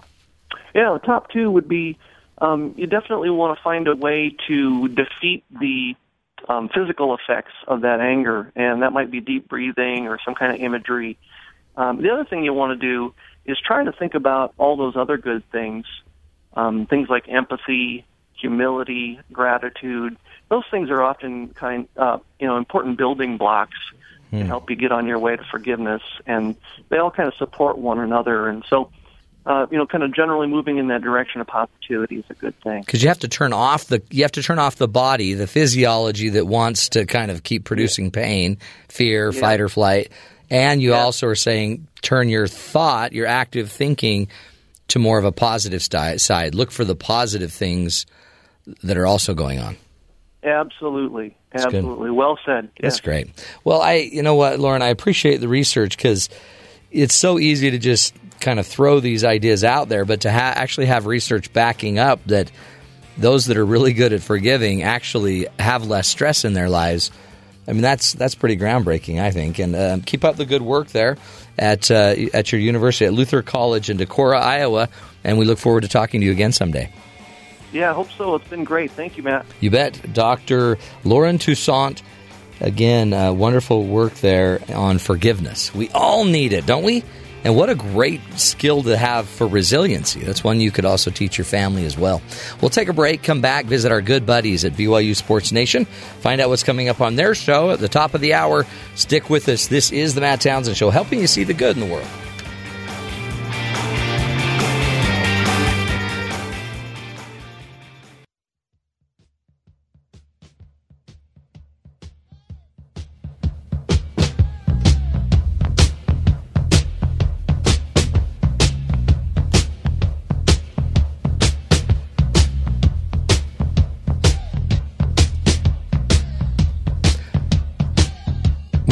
Welcome back, everybody, to the Matt Townsend Show. If you're a sports fan, you know this music. We call it the Hey song. Hey! Let's shoot it down to two guys that full of hay. Spencer and Jerem at BYU Sports Nation. Hello, gentlemen. Hey, tell me a better pump-up song than that. Doesn't that pump you up? Yes. I'm pumped. We missed it. We didn't even get to the best part. I know, but I couldn't wait. You guys got a show to do. Did we run out of rights? What happened there? Yeah, the rights ended right there. They gave us 7. Hey! They gave us 7 hays, and then we're hayed out. That's the same line that BYU men's soccer a couple years ago. I helped call those games / did some PR stuff, and any questionable call, the entire coaching staff on the side, hey, like every time, hey. Is that where that song came from? Probably. The coach they is probably yelling, got it from that. Hey, are you guys watching the Olympics or what? Oh, totally. I love it. Of course. I don't love everything in the Olympics, but I like a lot of it. Okay, here's a few to question you on. Handball. Did you watch any handball? No. Do you guys have the special TV function where you can watch everything? Yes. Love it. Greatest gift on earth ever. Yes. Maybe. No. Next to cancer No. treatments. NFL Red Zone is the greatest gift. Is it? Non-religious gift ever. Okay, yeah. So I watched handball. I'm wondering why we don't play more handball in the United States. Because we have a lot of other things. Sports that make money. Because we have a life. Okay, I watched some table tennis.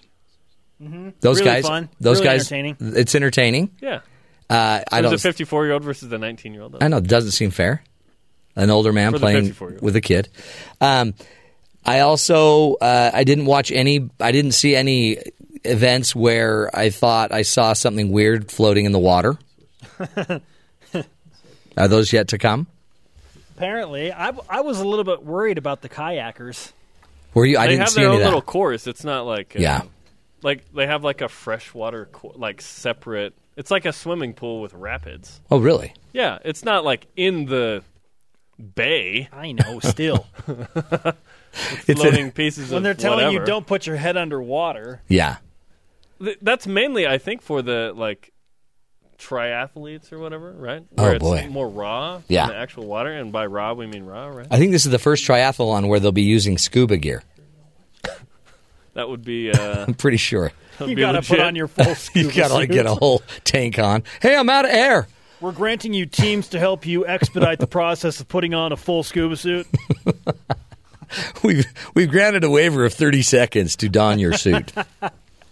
So, what's your favorite thing so far you've seen in the Olympics? The greatest win, the greatest, whatever moment. The 4x100 relay and swim was fun because it was unexpected by the United States, and Michael Phelps was back, and there was some question about whether or not arguably the greatest Olympic champion was going to be involved in that race or not, leading up to the prelims, and so I thought the payoff for that was really cool. Huge. I loved it. Yeah, there's so much speed there, right? And Michael Phelps' debut, and they win gold, and it's awesome. I liked Ledecky just crushing the competition. Amazing. We sent out a tweet this morning using a photo of her way out in front, and we said, here's how the Big 12 expansion race is going with blue goggles on. And it's BYU way out in front. Sweet. Cincinnati, Houston, UConn. Sweet. Yeah. That's a great. That's how we roll. That was really good graphic work. The stories that come out in the Olympics are always amazing as well. The 41-year-old gymnast who was in the 92 Barcelona Olympics, she competed in the vault last night. That's amazing. 7 Olympic Games for a gymnast. That's awesome. She's 41. I dare say she's the greatest athlete, in the Olympics ever from Uzbekistan. Like in all the years I've covered Uzbekistan, I would say she is the best. Jeremy, don't downplay this. I'm up playing. Cumulatively, how many years have you covered Uzbekistan? I started yesterday. Okay, good. Okay, so 1. All right, yes. Good. Yeah, I haven't. I didn't say I did a lot of really research. Cool. With How about this. the swimmer that pushed a bunch of refugees? I know that's our hero story of the day. Incredible, amazing, and I mean, and major cheers for her as well. What about there's a BYU player on the volleyball team? Talk right? about the Cougs. Okay, Taylor Sander did not have his best match yesterday. He'll as be Team back. USA lost to the Canadians. Oh. But they do play Italy Tuesday. And then today at 3:30 Eastern Time, Casey Patterson, beach volleyball duo with Jake Gibb, who's from Bountiful, Utah, and went to the University of Utah. They play at 3:30. They beat a team from Qatar, and they play today against a team from Austria. Hold on. This is sand volleyball, right? Uh-huh. Qatar? Isn't it Q8er? Isn't it Qatar? Qatar. I don't know. It just doesn't seem. It seems like they have an advantage. Lots of sand. Doesn't seem fair. Mm-hmm. Okay. Neither guy from Qatar was from Qatar. Oh. Well, one was from Sudan and the other was from Brazil. They were imports. They somehow recruited them to play for Qatar. I don't see how that doesn't works. seem they've fair. got dual citizenship, man. That's good. What's They on? didn't mention that. They both had dual. They had dual citizenship. That they probably picked up within the last 6 weeks. Hey, come live here for a year. It's like the people that use their relative or friend's address in California to get a discount at Disneyland. Exactly. You know what I'm saying? Oh yeah, everybody I'm lives a in resident. Disneyland. California resident. What else is on your show today, boys? Oh, BYU we have football lots. fall camp is It's underway. underway. Man. Oh, we're going. Yeah. Day 3 today, we will have a live report from practice, Oh, the emerging storylines, revelations at quarterback. You One-on-one with Jamal Williams and Troy Warner. Harvey Longy as defensive end, maybe? Yes, see her all over it. Jerem saw Suicide Squad. He's going to give us his movie critic report. Oh, wow. Tom Holmo's running the streets of Provo with a blue helmet on. This is crazy. Hopefully other cities, too. You know what I'm saying? Chaos. There's a lot going on, baby. That's a great show. And I want you to notice that you pumped right up the minute we talked about fall camp. Football. You guys turned on like just a bunch of kids and sugar. There is a lot to cover. Cougars on the PGA Tour making millions. The BYU basketball roster was announced. A former Cougar great's coming back to help coach BYU basketball. Yeah, there's a lot going on. What a show. Ain't nobody got time for that. We'll get you the best. Okay, so that's that's only in about 7 minutes or so. Yes. So you guys got to go wax on, I understand. Really, I got to eat my string cheese, so that's what I'm Jerem right usually now. does his push-ups to get those veins Jerem's popping. doing that at 6 in the morning Did now. that this morning. We're Did all you? good. Are you We're ready? going. I'm You on ripped? the shepherd diet. Ooh. Oh, the By shepherd's diet, pie? I mean exercise. Isn't that when you just eat shepherd's pie 3 meals a day? Exactly. That's a Funeral hard one. potatoes and shepherd's pie. Mm. And meatloaf. Now that's a good I diet. start my Beachbody Couples Challenge today, Matt. Ooh. I'll give you a report on Beachbody that Couples tomorrow. Challenge? Yep. You and your wife or you and Jerem? Oh, she's a 21-day fixed Beachbody coach, man. She's Is she really? she's recruited me. To She's the compete real against a deal. bunch of other couples. Yep. Oh, my heavens. Are we going to see pictures? Oh, well. Of his wife? That's a weird question. My before and after? Did Nope, you will didn't think not I see wanted that. pictures of you, did you, Spence? That sounds so creepy. That sounds so creepy. Yeah. Okay, let's end it on that note then. Okay. Hey, guys, have a great show and Thanks, a good sir. workout. Peace! Peace out, yo. Bye. Boy, did I just ask for pictures of Jerem's wife? Didn't you throw me under the bus for that Dollop of Daisy thing? Yeah. I don't know why you're bringing that up now. That was 2 hours ago. Can I throw you under the bus for this? Like, You can try, but again, let's remember I'm the bus driver. And I'll done back up my bus right back over you.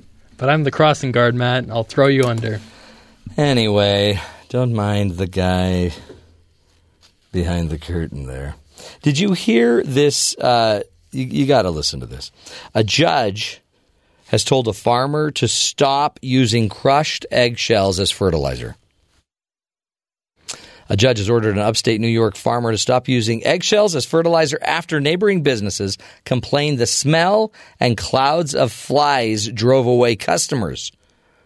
Peter Hosty has been applying crushed eggshells to his hay fields in Bethel since his usual fertilizer of liquid duck manure was cut off by the supplier last summer.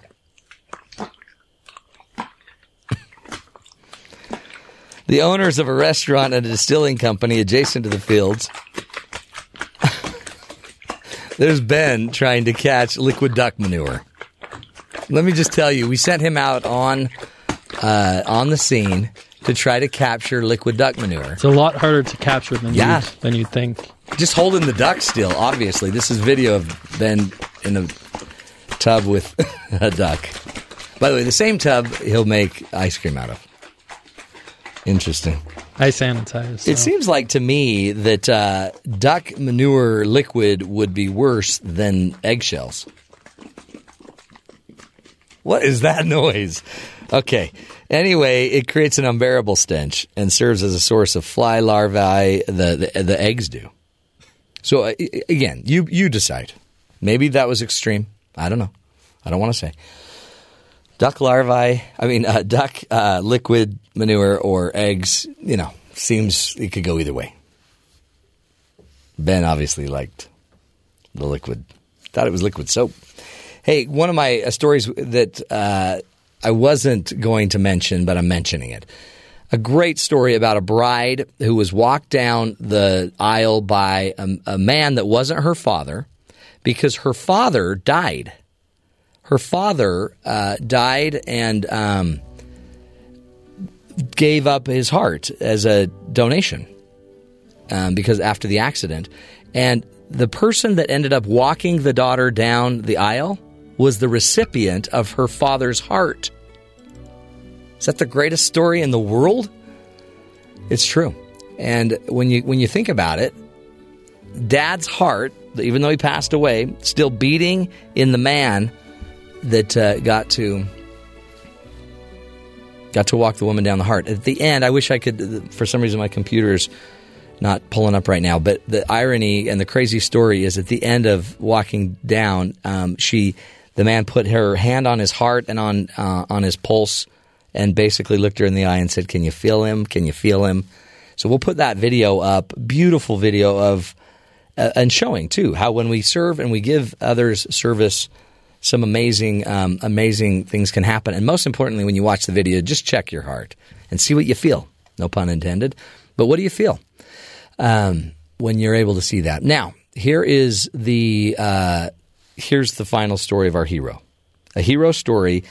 You may have remembered the story that they were talking about, a Syrian refugee months ago who swam to save her life. They had about 18 people on a boat of refugees, and the boat engine conked out, and they were trying to move these refugees across some water, and two women jumped in and started swimming and swam and pushed the boat for thousands of feet in order to save and get these people out of the water. Well, that very same refugee, 18-year-old athlete who saved 20 people on the boat, she's now competing in the Olympics. And yesterday won her first round heat with a time of 1 minute and 9 seconds, and then in her first round of qualifying in the 100-meter butterfly. So refugees, folks, cool story. Hero of the day, those that are looking for freedom and work so hard they eventually save others. That's the show. We'll be back again tomorrow. We can't do it without you. Until tomorrow, make it a great one. We'll talk again tomorrow.